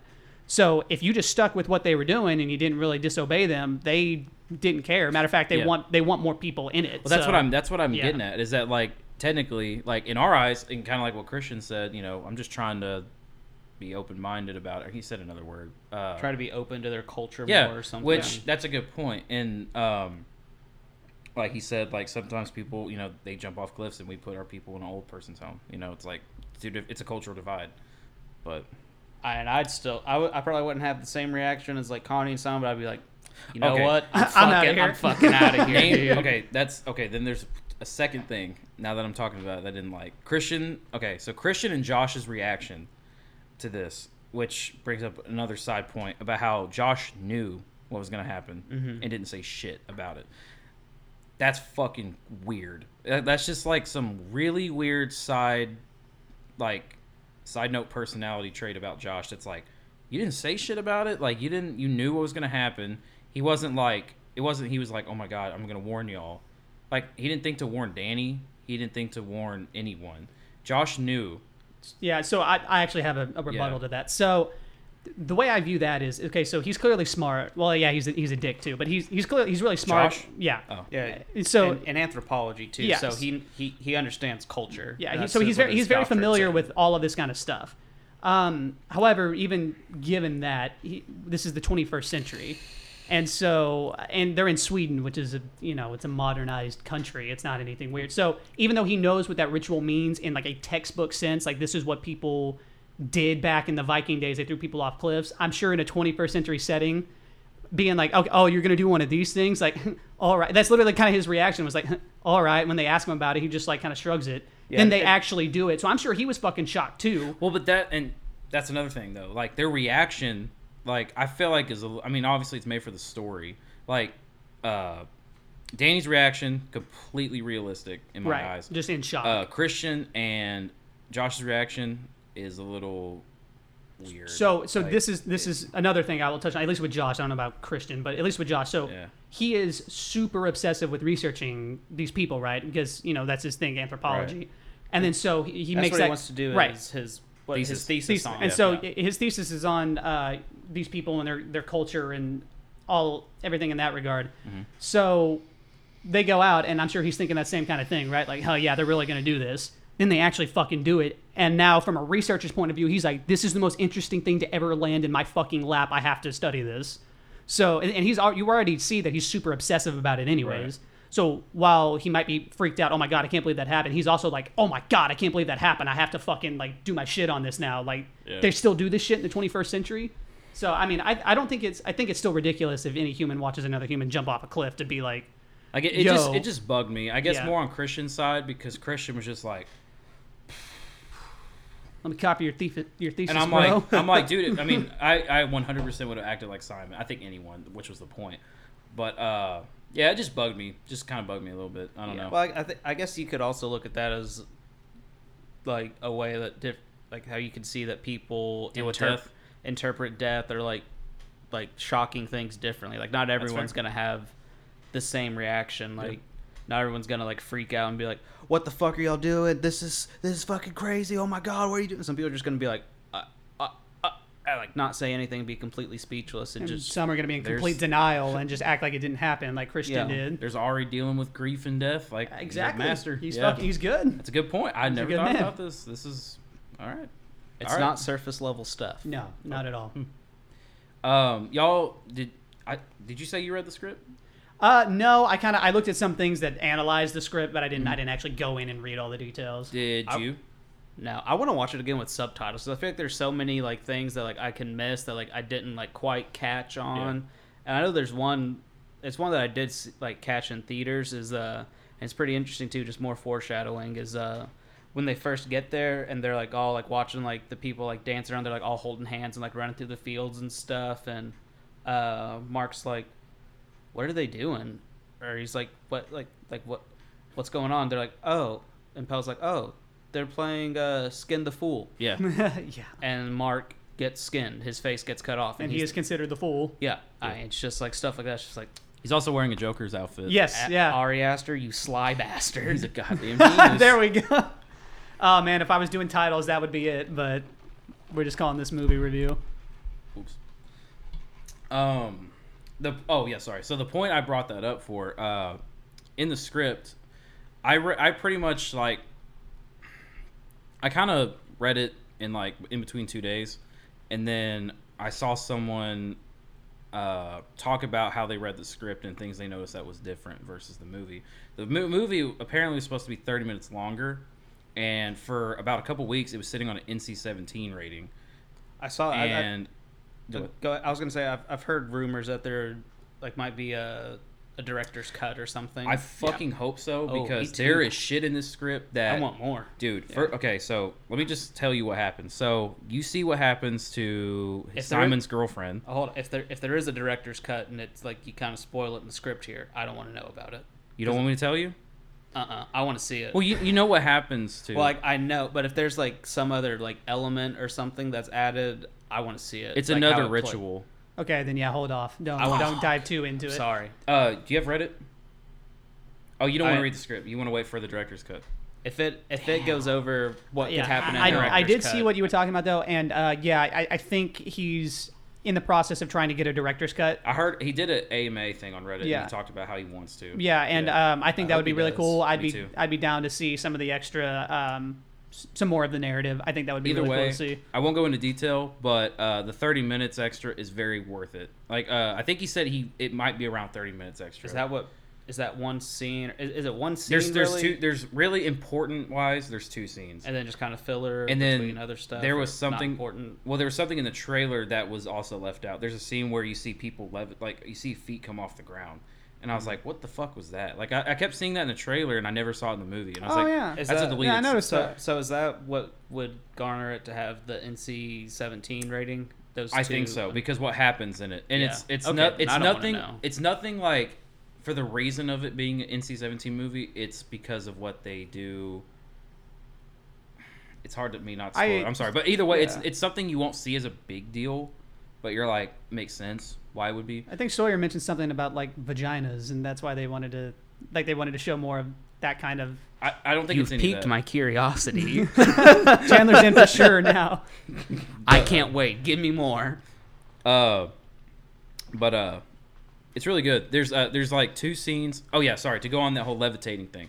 Apparently, that and this isn't gonna spoil anything. That this is a scene that was cut out because apparently Ari saw it as like it was a last minute cutout because he didn't think it made sense. But apparently, it was the scene where Christian walks in and sees Maya laying there, and Christian's so fucked up that he has this vision and instead he thinks he's walking, but he's just fucking floating, and he just lays on Maya, and then they start fucking. It's not an important thing, but in the trailer, it looks like he's fucking levitating, Yeah. like I've seen, in I've seen that clip. Hereditary, where she just fucking goes up Yeah. and doing the fucking thing. But yeah. If you want to read the script, I would advise it. But if you're gonna wait, then wait. So Well, I'm glad you mentioned that Yeah. because I was gonna look at the script. I'm glad I now, told you. Yeah. And if it would have had, I mean, it's not a spoiler because it's the script. But if it would have went into details of the possibly deleted scenes, I don't want to read it. I want to see how he plays it into the movie. I want to get the full experience first time. I hate that they do that. I hate that they have to cut. I say have to. I assume they have to cut some things. not always. I think a lot of it has to deal with like timing and budget restraints more than anything else. Guess And so. to play to your theatrical audience, because the people that like the movie are gonna buy the director's cut. But if you, I think if he would have had it in there, and even if it wasn't an NC-17 rate, because if you get that, then I don't even think you can't show that in theaters, right? An There's NC probably No, select, you can. It's probably like You can. select theaters though. right, but not as mainstream as you could. Never seen an NC-17 movie. NC-17 is just literally just no children at all. Like our Yeah. movies are different where they can have a guardian, but NC-17 is like no children. Period. Like it's like no, not even. Well, I know that a lot of directors in it happens to a lot of movies, but the first one that I can think of is Brian De Palma's his original cut of Scarface was NC-17, and it took like him giving it to the what would it be like the rating MPAA, I think. yeah the Is that right? NPAA or No idea. whatever it is, whoever puts the age restrictions on the movies, like he had to give them like 5 drafts before they like finally were like, okay, it's R, and he's like, let's do it. Yeah. So that kind of sucks. That's like a director has to like completely, well, not change, but cut out parts of Yeah. their work. Yeah. Especially if to make more money. I mean, I guess it takes away Well- from. But if you get to do a director's cut, then you get it back a bit. After I guess. saw Hereditary, something similar came out about Charlie's death being more graphic, and it was like a week after the movie aired, and Ari talked about how he was again sitting on another NC-17 rating because Charlie's death was supposed to be horrific looking, and it was already but pretty. well, no, gruesome. I'm talking about more like when she died, like when she got killed. It was supposed to be more brutal, but I think they did it well because you didn't see it, and you're just kind of like again left on wonder. what the fuck happened? And then you're just to fill giving in it the like, gaps. oh shit, like If you don't, yeah. and that goes back to what we talked about earlier, just how horror works. If you don't see what is visually scary, like monster movies, like I mean, we could go off on tangents here, but like I would say Alien, the first one, like it's like the alien is Super shown atmospheric. maybe like before like the final confrontation. I'll try not to spoil Alien, but it's shown maybe like 5 times or something, but like not knowing like what like your creature looks like and like having your mind like fill in the gaps. It's even more effective. Yeah, it's more scary Yeah. about what your mind can think of. Whereas if you see it like all the time, you're like, man, that thing's pretty scary looking. Yeah. And that's about it. But if you're trying to think about like, oh man, I don't know what it's gonna look like. Oh, it could be this. Oh, it could be this, and your mind's going in different directions, it Yeah. makes it more scary. Well, I feel like that plays into storytelling too, just It in does. general. Like, so that's why horror is also it's something that's difficult to do because, like, in a story, if you're writing something, if you spell out every single little thing that happens, there's nothing left to the There's imagination. no suspense. You don't want to hold your audience's Right. hand the whole time. Exactly. Like, you want to give them enough to where they can run with, but you don't want to also give them so little as to like there's literally any possible ending to the movie. But yeah, that just goes with storytelling in general. Like, you don't want to hold someone's hand. So in the realm of horror, if you're constantly taking away all the mystery from every single turn, And that can also be because I see this a lot too, and not in every horror movie, but in a lot that there's exposition scenes that just go on for like way too long. just too long. Like they just have to have like so much exposition just to explain like what's happening or like why something's happening. Where it's just like, okay, Have you seen like Psycho? That's a good explanation of that. So I don't think original The Psycho. yeah. Yeah, I haven't seen it. God, I need you to. know, you need to. So I won't. I mean, we all know what happens. So I think originally Hitchcock did not want to put in the exposition scene, but I think the company was too afraid that no one would understand. I've heard that. No one would understand the ending, so he had to put in that exposition. When Norman Bates is, and spoiler for Psycho, if you haven't, I mean, it's been like 50 years. it's like Grow it's up. like it's like The Sixth Sense. Like everyone knows like Yeah. how it ends, but like are you talking about like when he's sitting there and it like shows him and he's like talking like doing his Yeah, he's talking in his mom's voice. Yeah. Because he thinks it's his mother. Well, yeah, so I don't know if it was supposed to end, if it was supposed to take out. So right before that, like right adjacent to that scene is when they bring a psychologist in and he's like, well, Norman Bates, you see, what's happening here is that he's got a dual personality. And he talks for like 5 minutes. Yeah, I know what you're talking about, and Yeah. I've seen that too. That wasn't supposed to be in there, but they added that in because they thought the audience would be confused. Yeah, exactly. But that can also go, and talking about like holding the audience's hand, I guess that goes back to your, and it's not it's not all on the director, but I guess it shows how much faith the director has in their targeted audience that they can grasp what they're doing. Yeah. Whereas if you explain every single detail, like you just know that you get the idea, or you have the concept that your audience are dumb and they can't figure things out, so you have to tell them. Right. Well, also on that fact, the company A24 that does like that sponsors these movies, I feel like people know that they're genuine movies. Like I think when I started watching A24 movies, it was The Witch, and I had no idea what I was going in for. And There's a lot of really I haven't seen a whole lot. I'm sorry, but there's a lot of really good A24. But not even movies. just horror movies. They make genuinely good movies. Yep. Like they sponsor, and it's not like the same. I mean, Ari has 2 under him. But like it's not usually. It's really rare if it's the same director twice. I want to say Yorgos Lanthros, he's a Greek director, has 2 in A24, The Killing of a Sacred Deer and The Lobster. I've been wanting to see that movie. I've heard it's insane. It's pretty crazy. I've seen it. Huh. It's yeah, I mean, they have a weird. couple. They have a couple like really mainstream hits too. So they. It Follows. Did they do that one? No, I'm sorry, I not don't It think Follows. that's It Comes Out in the Dark. That was another horror movie. Okay. Yeah, that I movie like was It a Comes flop Up Now though. or I something. think. Yeah. Yeah. I mean, they're not all. Yeah, they're hit or miss. Yeah, well, I Crazy mean, they good. made the Disaster Artist, which I mean, that movie's Oh, I didn't know that. fucking great. Yeah, that's A24, and then okay. also Jonah Hill directed a movie through them too. Mid-90s. He did mid 90s. I never saw. I haven't seen that yet. Me either. I hear it's like a quintessential coming of age Throwback story, movie. but from the 90s, Yeah. which is unique because the 90s is now 30 years ago almost. 1990s 29 years ago, so it's now cool to see. Don't remind us. Damn. Yeah. Shit. So now it's kind of cool to see like the era in which we Right. more or less, because we're mid 90s, that we grew up in is now Right. becoming. You can now tell the coming of age story in that era. Right. So Also, another thing, what I like, kind of to play off of just a side note, like these like mainly I wouldn't say comedians, like known for comedy people like Jordan Peele and Jonah Hill making horror movies.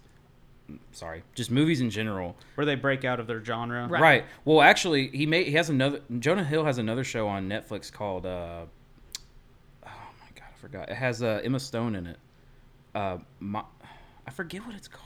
Damn. I don't know. Anyway, it's apparently really good. It's like a thriller, but it's just like all these like people that like you just have this image of like being funny and like just kind of like one-liner movies. I mean, his movies are great, both. I mean, Jordan Peele's funny, and I love Jonah Hill, but Jim Carrey's another good one like that too. Not like, for directing, but acting. Yeah, A lot of people acting, when they break their typecasting roles to do so primarily comedians, I would say that's the main one. So when they break their role to do a more serious role, a lot of times they're fucking good. Robin Williams is a great example of that. Steve Carell. Yeah, like you said, Jim Carrey when he did Eternal Sunshine of the Spotless Mind. Adam Sandler had a really like crazy like Punch Drunk Love. That's what it was. He played a serious role. Jim Carrey also had that movie where he played that comedian. It was like a biopic. Oh, they had that documentary over it. No, he's playing. Was it Andy Kaufman? Yes. Yeah. There we go. Something Moon or something. Over the Moon.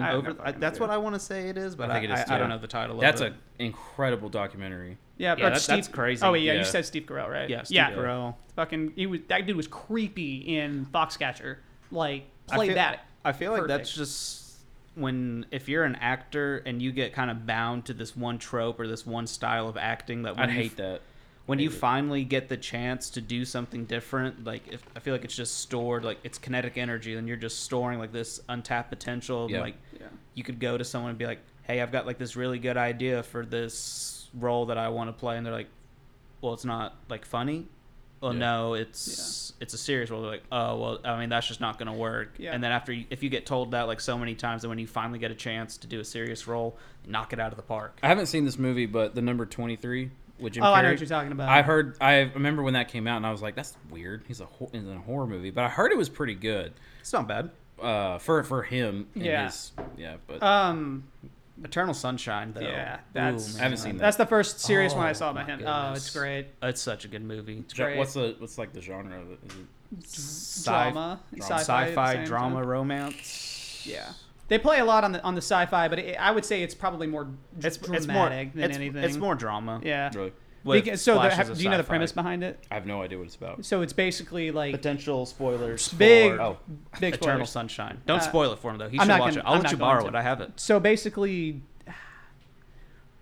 this guy and this girl are having like a really bad breakup or whatever, and so he gets like this notification in the mail that says, "Hey, do not come into contact or anything with your ex-girlfriend for whatever reasons," and what he comes to find out is that there's this company that can erase people from your memory entirely, like sponge you of certain memories.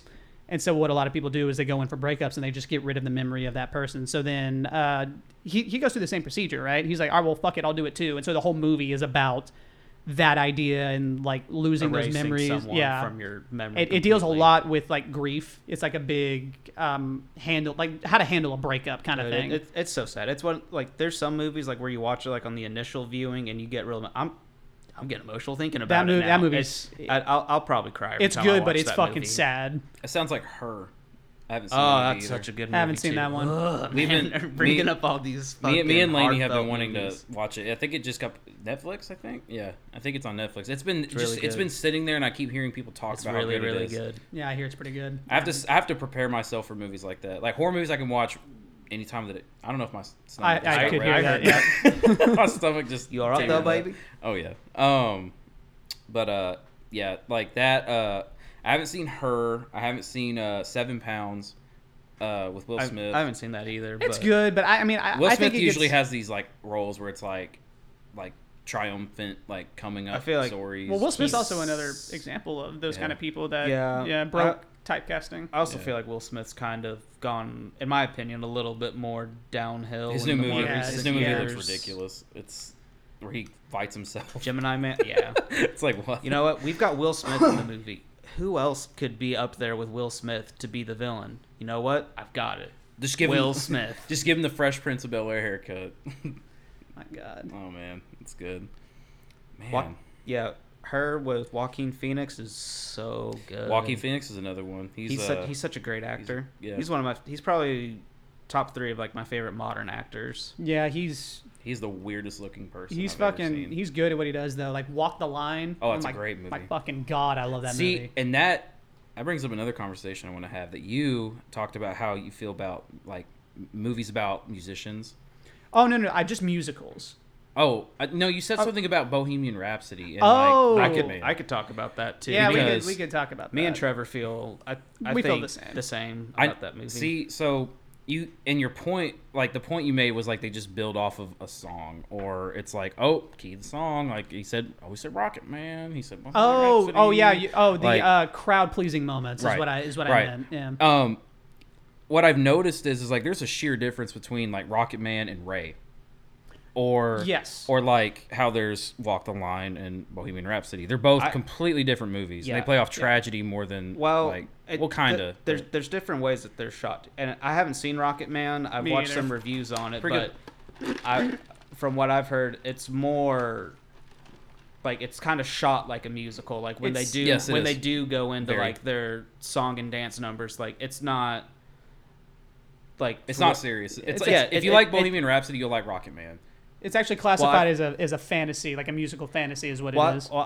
From what I've seen, they're different because in Bohemian Rhapsody, like when they're doing their song and dance numbers, it's supposed to be real, like it's happening in real time. But in Rocket Man, it's purposely over the top to match John's persona. So I want to build off of that exact thing right there. Let me finish real quick. But like with Walk the Line and Ray, it's a biopic and it goes through their whole life, whereas I believe, and I haven't seen Rocket Man, but I've seen people talk about it, and I want to see it because I'm a big Elton John fan. Right. That it's more based on the music, and it does that throughout the performances throughout it. But Walk the Line and Ray have a really more serious tone to it for sure. Like, there's just a tonal difference. It's the same thing. It's a biopic of a musician, which is what Bohemian Rhapsody is, but I mean, you get kind of like little hints of seriousness in it, but usually it's like what you said. It's crowd pleasing. It's like, hey, there's Bohemian Rhapsody, Killer Queen. Ooh, that's a good song. Yeah, like type of things. So what I was meaning whenever I brought that up. So, biopics are like a blessing and a curse because you do some of them that do it correctly, like Ray and like Walk the Line, which are like Walk the Line is probably one of my favorite movies. I fucking love that movie. And like he said, you go through their entire story. You learn about not just what they do, but who they are. Mm-hmm. And for the most part, if you're doing it right, it's supposed to be true. All of it's supposed to be true. You might have a couple moments in there like, okay, yeah, this conversation wasn't exactly the same, but here was more or less the gist of it or whatever. Not a whole lot has changed.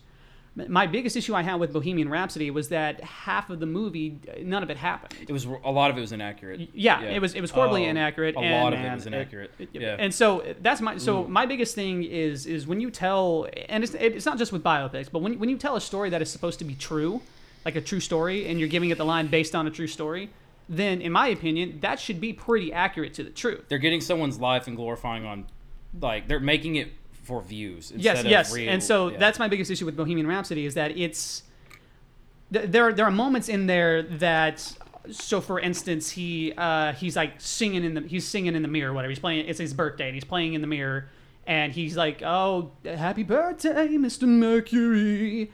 And it's like, okay, oh my God, it's the first time he said his name. I get it. And then like later he's laying there with his girlfriend. They're both like half naked and he just casually like hands up, just starts playing Bohemian Rhapsody, and you're like, oh, there it is. There, he starts playing. It's gotcha. Yeah, exactly. It's like, fucking get it.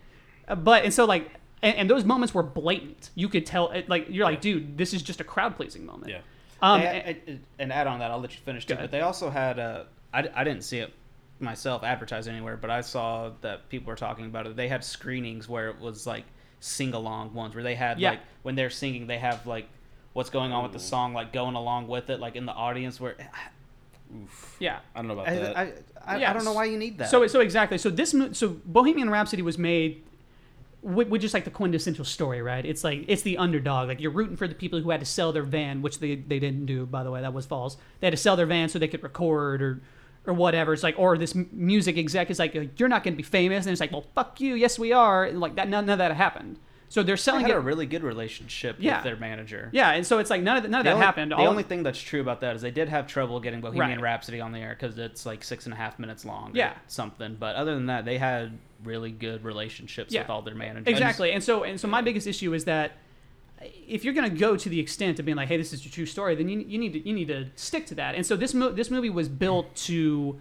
Like you said, for it to be a sing-along, for you to just go in and hey, I want to watch this underdog story and I want to listen to my favorite Queen songs. It's more like nostalgia based type of thing. Another thing they were inaccurate about is they were giving Freddie shit about his solo album when the rest of the band had released a lot of solo Brian albums. May came out with a solo album before. They never mentioned it like at all. And whenever in real life, whenever he did do the solo albums, like it wasn't a big thing. Like they never like broke up. Like he was like, hey, I'm gonna do solo albums, and Queen's like, all right. Well, exactly, because the point of this movie was to sell the story that everyone knows, and that's what everyone's going. They want to see the underdog story. Now, I want to relate that to Rocket Man, because here's my thing. If you're going to do a movie, be honest about what it is. So the reason why I haven't seen Rocket Man, but the reason why I think I would like Rocket Man a shitload better than I would Bohemian Rhapsody is because they're taking true moments in John Elton's life, but they are purposefully and knowingly, they're turning it into a fantasy. They're turning it into like, oh, hey, well, this moment might have happened, but then all of a sudden everyone breaks out into song and dance. Is this real life? What you'd like is... God. Shut up. What you would like about Rocket Man is that it's told from his own perspective. So it takes place when he's in when Elton John's in a rehab facility and he's talking to someone about his life and he's explaining how it happened. So and that can go with when you explain like a story, like it's normally like more like you kind of go off more on it and there's details that are a bit more like heightened, and that gives credence to why the musical numbers are so over the top and crazy. It's because he's telling it the way it is. It's not made to be like it actually happened that way. And Elton John's also this man who's crazy over the top and fantastical. Exactly. So like if you're going to do a movie like that and you're not going to be 100% to the truth, be honest about it. And that's what Rocket Man I think does, because it's honest. So I'm not going to go into Rocket Man expecting this super serious biopic that's going to tell the story of Elton John. It's going to tell a fantastical story. Whereas when I go what you're seeing. Well, when I go into Bohemian Rhapsody, I'm expecting the true story of Queen, and instead I'm getting Freddie a Mercury. lie. I'm getting a lie. It's what I'm getting is not the truth. Freddie Mercury's life is so interesting that you don't need to change any of the details. And I get the director's choice at the end to end it where it ended at Live Aid, because that was really kind of the crescendo of their group. But you missed so goddamn much not putting in when Freddie Mercury was dying, because that is arguably the most heartfelt time of his life, when he's on his deathbed, and he recorded the Innuendo album on his deathbed. And The Show Must Go On sings it while he's dying. I think he died a month later after he sang that. And if it could have a way to show that, that's what I wanted to see. Honestly, it would have been. I was gonna say it would have been so sick at the very end, before they roll the credits. He's they're dun, dun, dun, they're building it up, and he's you see him kind of just becoming not older, but he's dying from it. Yeah, you see him He takes decaying. that shot of tequila, fucking crashes the shot glass. He kicks Let's the do it, studio. darlings. He's yeah, it would have been so sick. Well, yeah, see, exactly. sick. But that's what Bohemian Rhapsody sold you, though. It was hey, it's gonna tell that story, and then you go in and you're like, what the fuck is this? This isn't the story. Well, that's my biggest issue with it. They rewrote again history, because he didn't figure out he had AIDS until he didn't figure it out during Live Aid. He never told them any of that. Yeah, but that happened later. I believe. And they again, that's rewriting history. To make the whole concert at Live Aid so much more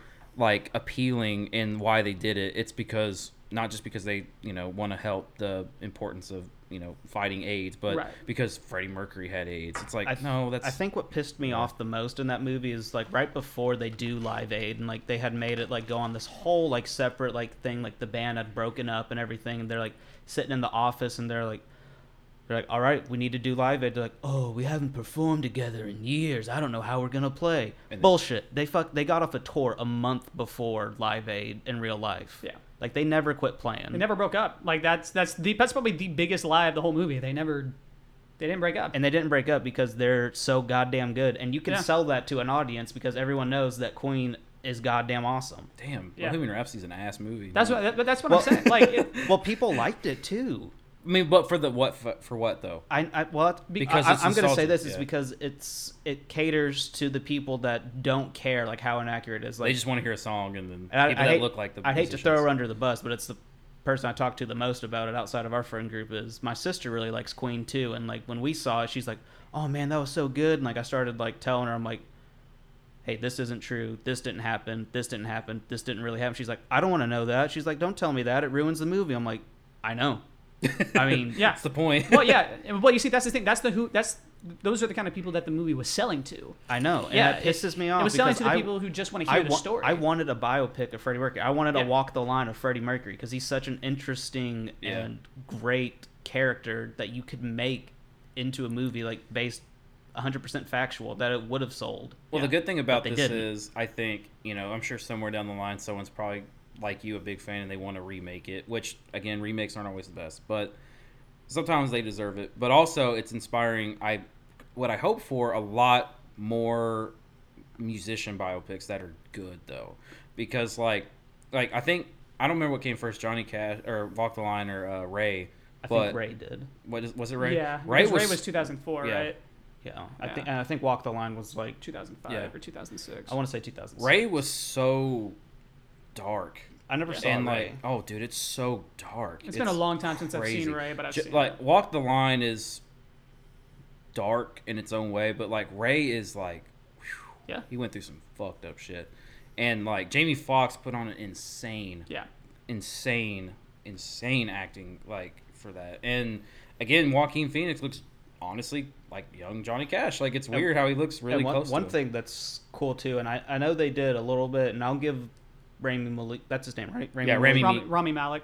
Oh, is that how you say it? Yeah. Rami Malek. I thought it was. Shit, I I've been thought it was butchering. Rami Meek. I thought it was No, Rami Malek. I thought it was like Rami Malek. Okay, Rami Malek. Malek. Okay, he did a good job. I mean, I think he did the best that he could do with the script that he was given. But with, I'm not sure on Ray, but I know in Walk the Line, I'm like 99% sure that Joaquin Phoenix re-recorded all the tracks. He sang himself. That Yeah. was Did him he singing. really? Yep, Yeah, that was and him. I had no that's idea. hard to do Yeah. when you're trying to portray Freddie Mercury because he has arguably the best, in my opinion, the best voice. Well, actually, ever. to They give ble- him a little bit of credit, They kind of blended it a little bit where they had parts where Rami Malek. where they had Rami Malek singing, and then other points where it was. So what they did actual was Freddie is I Mercury. think for everything that you heard of Freddie Mercury's voice, it was actually a blend of Rami Malek's, a guy who's like a Freddie Mercury impersonator who they hired for the film, and then Freddie Mercury himself. They like blended all of them together, so that way it's like it's hard to copy that guy's voice, but if an actor can go and record the music that the artist that they're trying to portray and sound almost identical, then that's great acting too. I think Rami looked like. I thought he did good. I think he looked nothing like Freddie Mercury at a young age. I think he looked nothing like him. I think he looked like him during Live Aid when he cut his hair. I think he looked just like him. But I think in the younger era of Freddie, he looked. Did anyone notice how with his teeth, right? I kind of picked up on this. So his teeth were crazy overbid in the film because that's how Freddie Mercury is. He didn't show him as much. But I think when you actually looked at them, they were like pretty straight, which Freddie Mercury is just has not some right. fucked up teeth. Like Freddie Mercury's teeth are janked. They're like fucked up. Watch the music video for "Don't Stop Me Now" when he's like singing and it like does a close up on him and he's like this like to the mic and it like shows like his teeth and it looks like a fucking I don't know Looks like a the shark a from rabid Jaws. animal or something. Yeah, so it's either that kind of annoyed me. I'm like, oh man. I mean, I'm sure it's got to be difficult to create a prosthetic that you can still like speak with, but I feel like that kind of Right. goes into the detail of the movie a little bit, and it also kind of plays back to what we were saying earlier, how like it's made for surface level. It's like, well, look, we're trying to make Freddie Mercury look all pristine and like pitch perfect. I want to see Sacha Baron Cohen's Freddie Mercury. I was gonna bring Yeah. that up. Do you know who was supposed to play him? But oh my god, dude, It went through development hell apparently. Well, he tried to put his own spin on it. Well, not spin. He wanted to emphasize, like, he took the director's course and he kind of tried to, like, do his own thing with it where he wanted to emphasize more on, like, the gay factor. Like, a lot more. he wanted a more realistic and kind of gritty Freddie Mercury, whereas the other portrayal of it is more lighthearted and happy-go-lucky type with Yeah. little like kind of subtle hints of the homosexuality and the AIDS I things, think but I think Sasha looks a whole shit it ton would have more been like raw. him. He does, yeah. He's got pipes too. Sasha, really? Yes, watch. He's in Sweeney Todd. I forget he's in Sweeney Todd. Todd. Yeah, and he does yeah. he does a number in there. It's so good.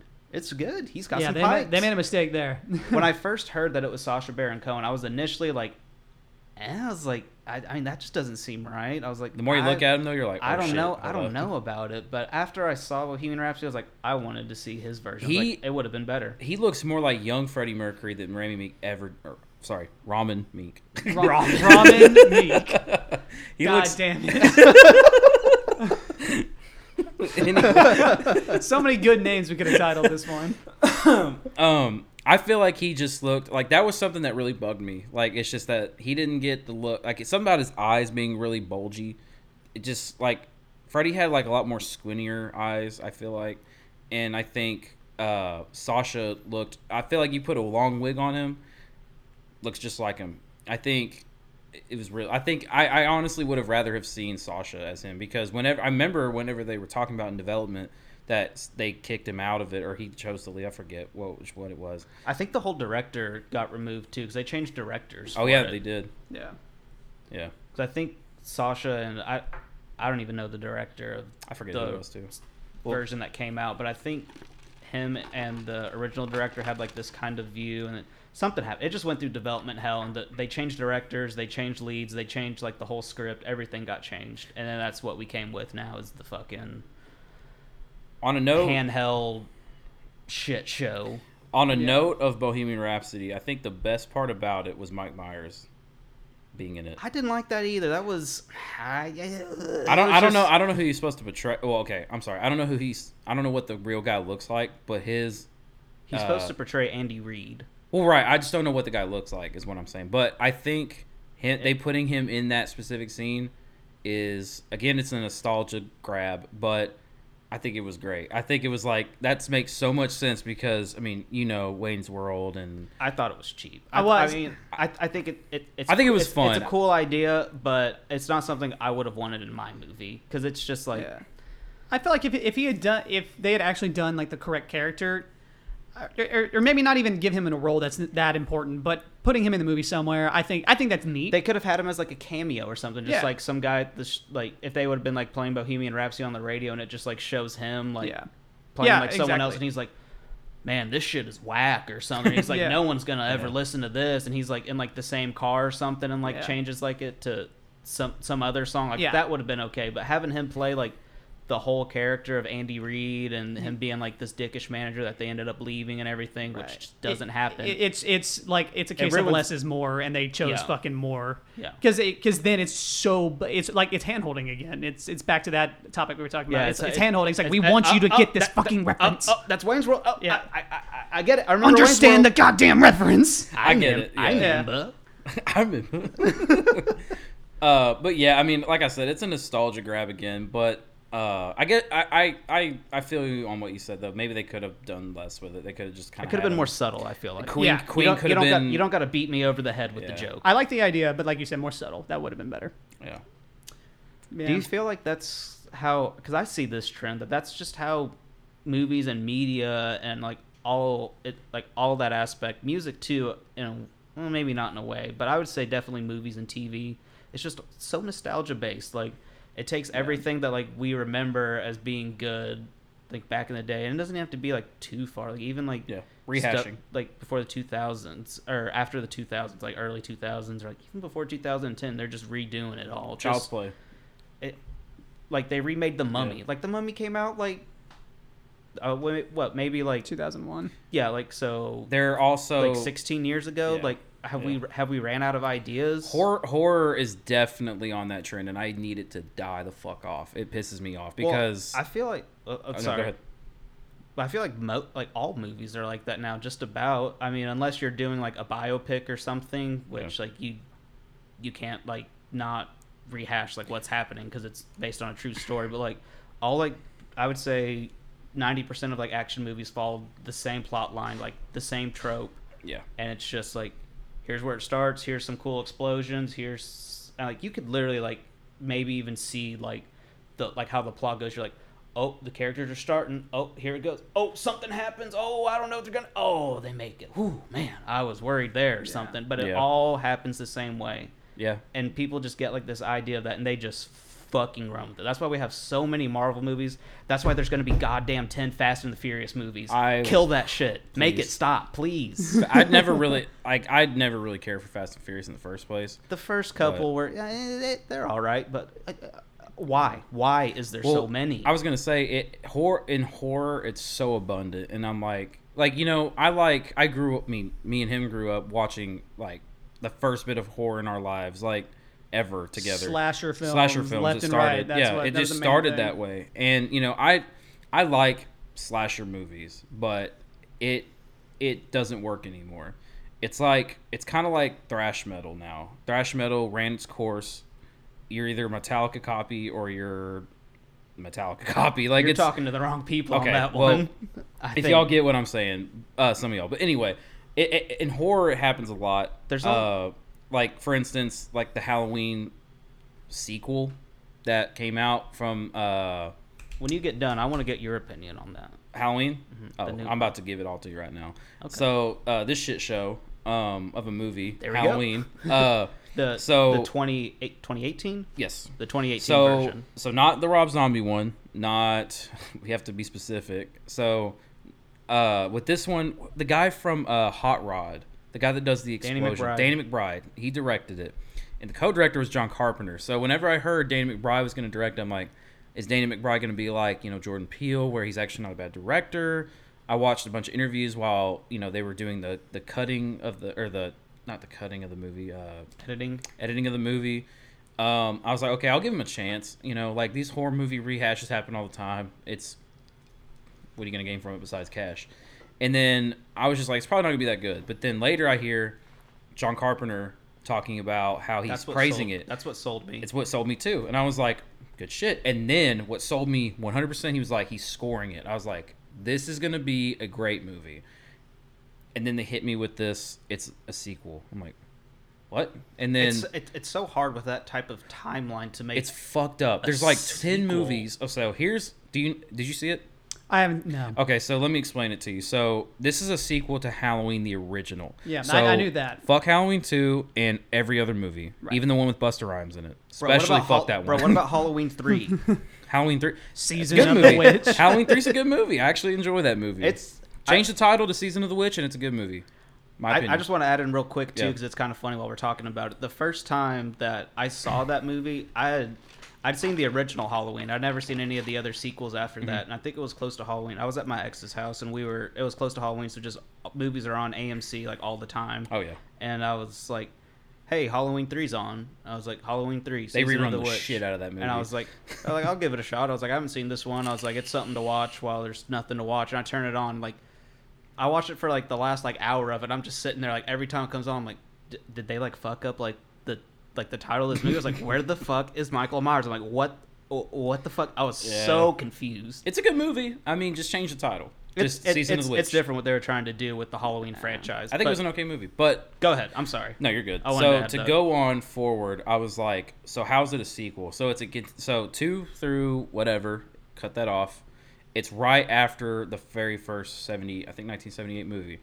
And so then I see a trailer for it. I'm like, before the trailer came out, I was like, that's confusing, but I get it. So the trailer comes out and it starts to make sense. Like it's making sense. So it's like realistic timeline in the real world where it jumps forward to current time where Laurie's older. It's actually set in 2018. Yeah, I think so. And so like it's, Laurie's. And it has an actual representation of age. Yes, of age. And what's her name? Who? The Jamie Lee Curtis? Yeah, Jamie Lee Curtis actually looks old. Jamie Lee Curtis is like aged. There's no like makeup or fucking anything like that. Bitch is old. Yeah. And so I'm like, okay, cool. This is setting it up for like H2O but way better. Like H2O had a lot of I feel like H2O would have been good. It's just it executed horribly.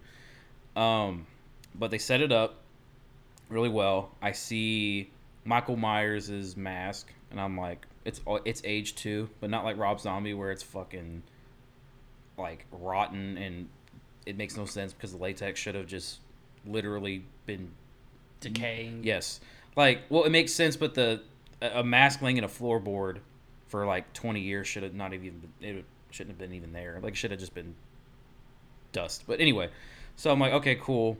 And then eventually I see the movie, and the first, like, I think it's like 10 minutes where it starts off with these journalists going to see Potential Michael. spoilers. Oh yeah, for sorry, 2018 Halloween. They go see Michael Myers, and you only see him from behind, and it's like he doesn't have the mask, obviously.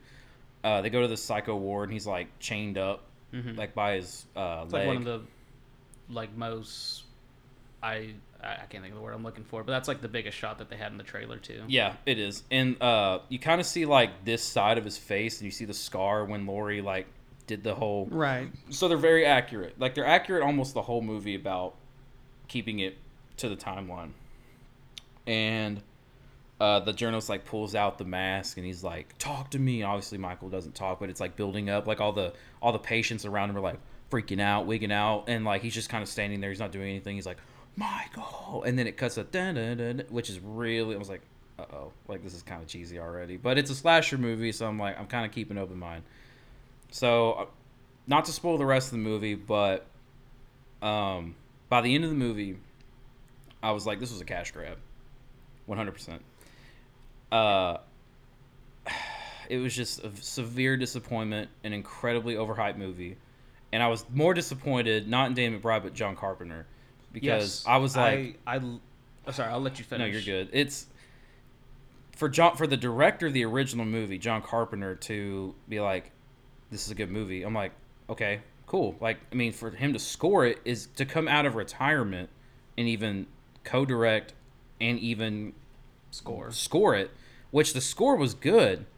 It even had, like, he used like the original synthesizers, and like he kept to, like, he did a little bit newer things where he had like a little twist on it. So he added more soundscapes to it, and like added like 808s, and like he had more to work with when, you know, they had a shoestring budget back then versus now. Yeah. And so by the end of the movie, they leave you on a cliffhanger, and I was like, I was like, if they leave me on a cliffhanger, I'm gonna walk out this movie pissed off. And they left you on a cliffhanger, and he's in like, I'll spoil the ending. So basically, what happens? He's spoiling it, folks. Ready yourself. So, the final fight between Laurie and Michael. He's trapped under the house in the basement, and Laurie's looking at him, and she like throws, I think, like a Molotov. Like, I think she had it like set up to like trap him. Yeah, in the her whole house. She like booby trapped her whole fucking house. She like had him like in the basement, like trapped him in there, and there was like, that's fucking lame. They make her a hard ass, like, again, but okay, not again as in like how she was a smart thinker, like anything, but she's like a warrior kind of thing. Mm-hmm. It's kind of lame. It makes her like a recluse, and she's like crazy, and like she's like the crazy grandma because she went through this shit. But she's like just like, I'm fucking ready, dude. When this guy springs loose, like, come at me, Michael. I'm fucking ready. Well, so they have him trapped. It's like the climax of the movie. Laurie's daughter and Laurie are all sitting there, and like they could shoot him in the fucking head if they wanted to. He's just staring up at them like in the basement, but he can't get out because like there's a barrier, but they can see him. It's like metal spikes that she had to like come through like the basement door or something, and so they can see him, but she just can't get out. She says some one-liner, and then I think throws a Molotov or something to catch the room on fire. It's burning up. You see Michael still just staring up there, and the fire's all around. And they eventually leave the house, and then they cue back into the basement, and he's gone while it's on fire. And then it's so to go on that, and I'll mention this too. The reason I watched it is because when it had Danny McBride shown as the director, I'm like, I'm interested. I was like, we'll see what he can do. But when it was mentioned that John Carpenter's co-directing, I was like, oh shit, because The Thing, the 1982 version of The Thing with Kurt Russell, amazing is movie. Best sci-fi horror movie. Like, it's one of my favorite horror movies. It's that and The Exorcist are my top two favorite for sure. So I was like, it's got to be good. Agreed. And I'll go on to this too. I'll try not to delve too much into it, but I don't really like the Halloween franchise. The first one, it's good, but what upsets me is that Michael Myers is portrayed as a normal person. Like, he's a kid that a psycho kid, killed his family, and grew up, and then gets out of wherever the jail or psycho ward he's in, and he goes on another killing spree. When you shoot someone like 3 or 4 times, like when when they do in the original, you're fucking dead. Okay, that's the way it is. You can't make a sequel on that. But with things like Friday the 13th, you can keep making sequels on that because it's a supernatural figure. The same. Nightmare on Elm Street, excuse me. But it's the same with Friday the 13th, too, because Jason's already dead, and then he comes back from the dead to kill people. But Michael Myers is a person. It's known that he is just a human being, but he keeps coming back and can survive all these things. That pisses me off, because it doesn't make it believable. It doesn't make him scary. Here's the thing, though. He is that for, technically 3, because skip 3. So he's in that for the first and second and the fourth, and I think the 5th movie, he's considered a human, just a regular human being. But for some reason, there's this movie with Paul Rudd playing. Oh yeah. The original he's supposed to be playing the part as a little kid in the very first movie that was being babysat by Jamie. And don't watch it, it's fucking stupid. But basically they start the movie out explaining why he has managed to live through all this shit. He was fucking raised by a cult. Well, none of those are canon, really. With the whole they're not story. The only they're all directed by different people. Oh, you mean okay? So you're talking I think you're talking about John Carpenter specifically. Yeah, so whoever directed whichever one that is, having he's raised by a cult. That's not John Carpenter's. I think the only ones that he did were the first and second. I think everything else was somebody else. Remake, yeah. Oh yeah, and I think he also had a part in number 3. He did. Season of the Witch. Yeah. But that bugs me. I want the villain.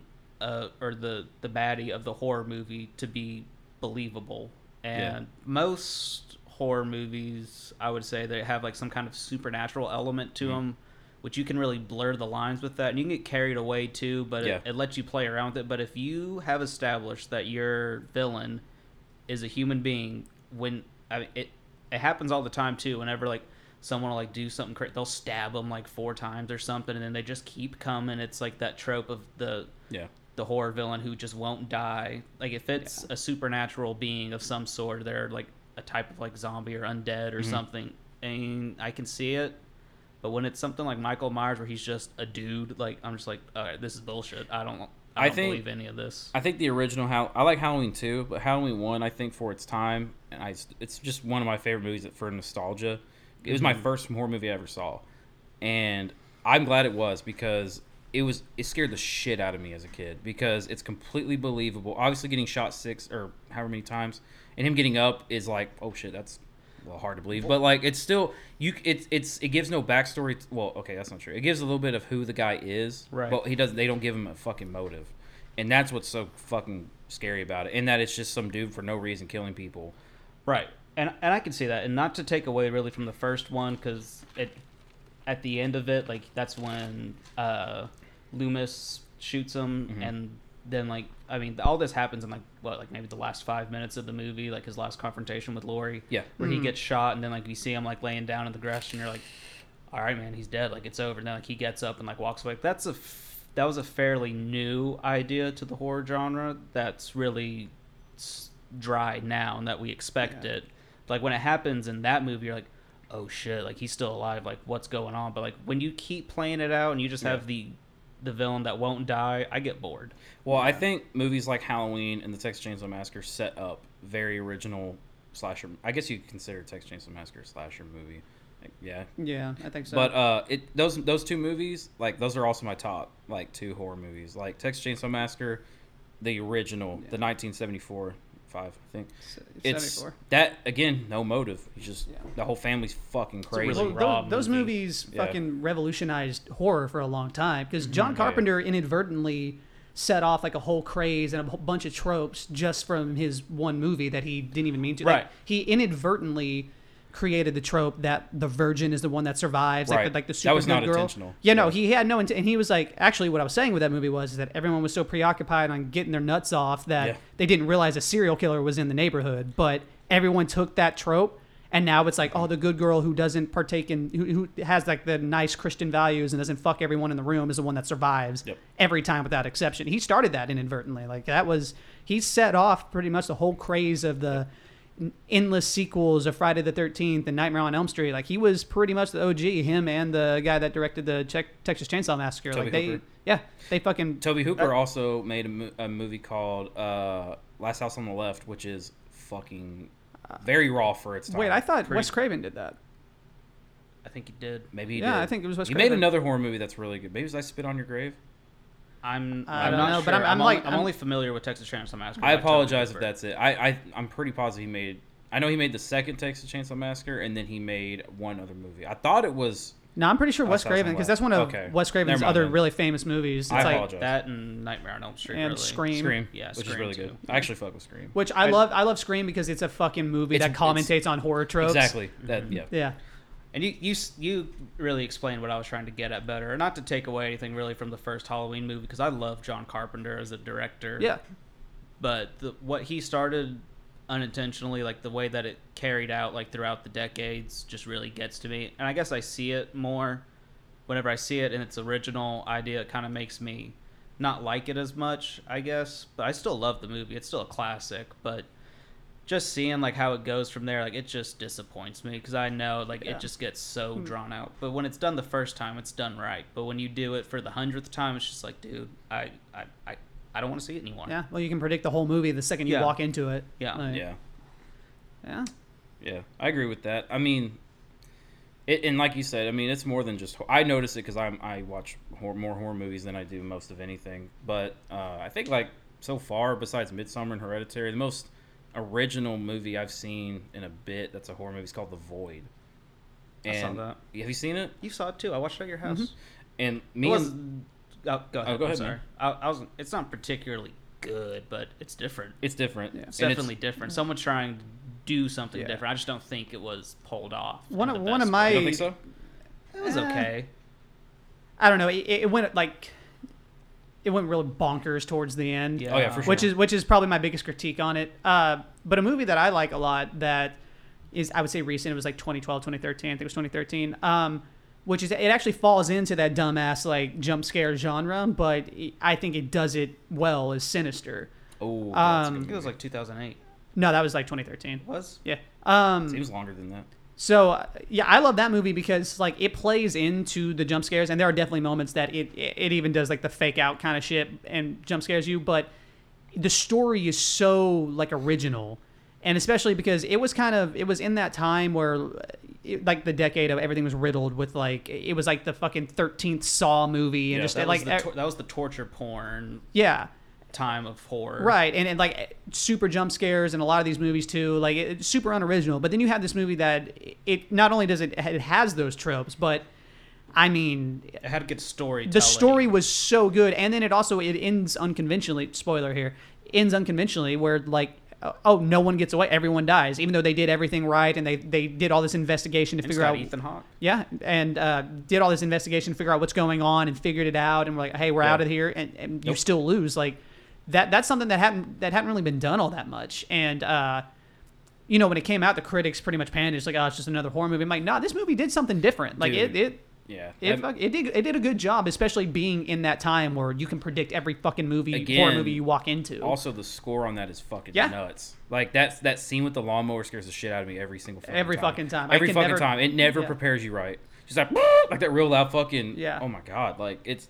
I watched that shit. I never saw it in theaters, but I watched it at like 3 p.m. like in the day, like, and it scared the shit out of me. Yeah. Like I was like, Yeah. holy fuck, this is a good movie. Like, I love them. It's second one was ass, but the first one was. well, really the second good. one wasn't directed by the same guy, completely different There you go. people. That's So why. That sucks. I mean, I don't know the in and outs of it, but I would feel like if I created an idea and then I had like somewhere down the line someone else like started like they're not taking your ideas. I don't know the logistics of it, but that would piss me off if someone tarnished my brand because they made a shitty movie with I would my never title. do that. I don't care how rich I was. I'd be like, if you want to remake my movie, send me a draft, and if it's good enough, I'll throw it in the trash. I feel like still. I feel like it has to do with the production company more than it does anything, because it's like, oh hey, look, Sinister made like a pretty penny. We want to make Sinister 2. And it's like, well, I don't want to do that. I have no reason to make a Sinister 2. I guess it goes to who has the rights to the movie, which is probably the production Yeah, studio. because there's been plenty of things like that. Like I think Rob Zombie's sequel that he made to Halloween 2, I don't think he even wanted to do that, but I think the company was like, no, like we fucking want this movie made. We'll do it without you. And he's like, fine, then I'll fucking do it. And a lot of things do that. Like for instance, I'm a huge fan of the Silence of the Lambs franchise, right? Silence of the Lambs is one of Yeah. the best. It's not even a horror movie. No, it's a psychological thriller. Yeah, but a lot of people at the time thought it was horror. That's what they classified it as. Fun fact is that's one of the only horror-ish type of movies to take home Academy Awards. Yeah, because it's fucking amazing. Yeah. So I'm a big fan of that whole genre, and I love the books. And, you know, Thomas Harris wrote he wrote Red Dragon. Then after Red Dragon was Silence of the Lambs, and after Silence of the Lambs was Hannibal. And so he wrote those 3 books, and all of which were made into movies, and everyone was fucking loving it. They loved Hannibal Lecter, and so Manhunter too. yeah, it's based off of Red Dragon. The book is Red Dragon, and they made it into Manhunter, and then they remade it into Red Dragon. Oh. Okay.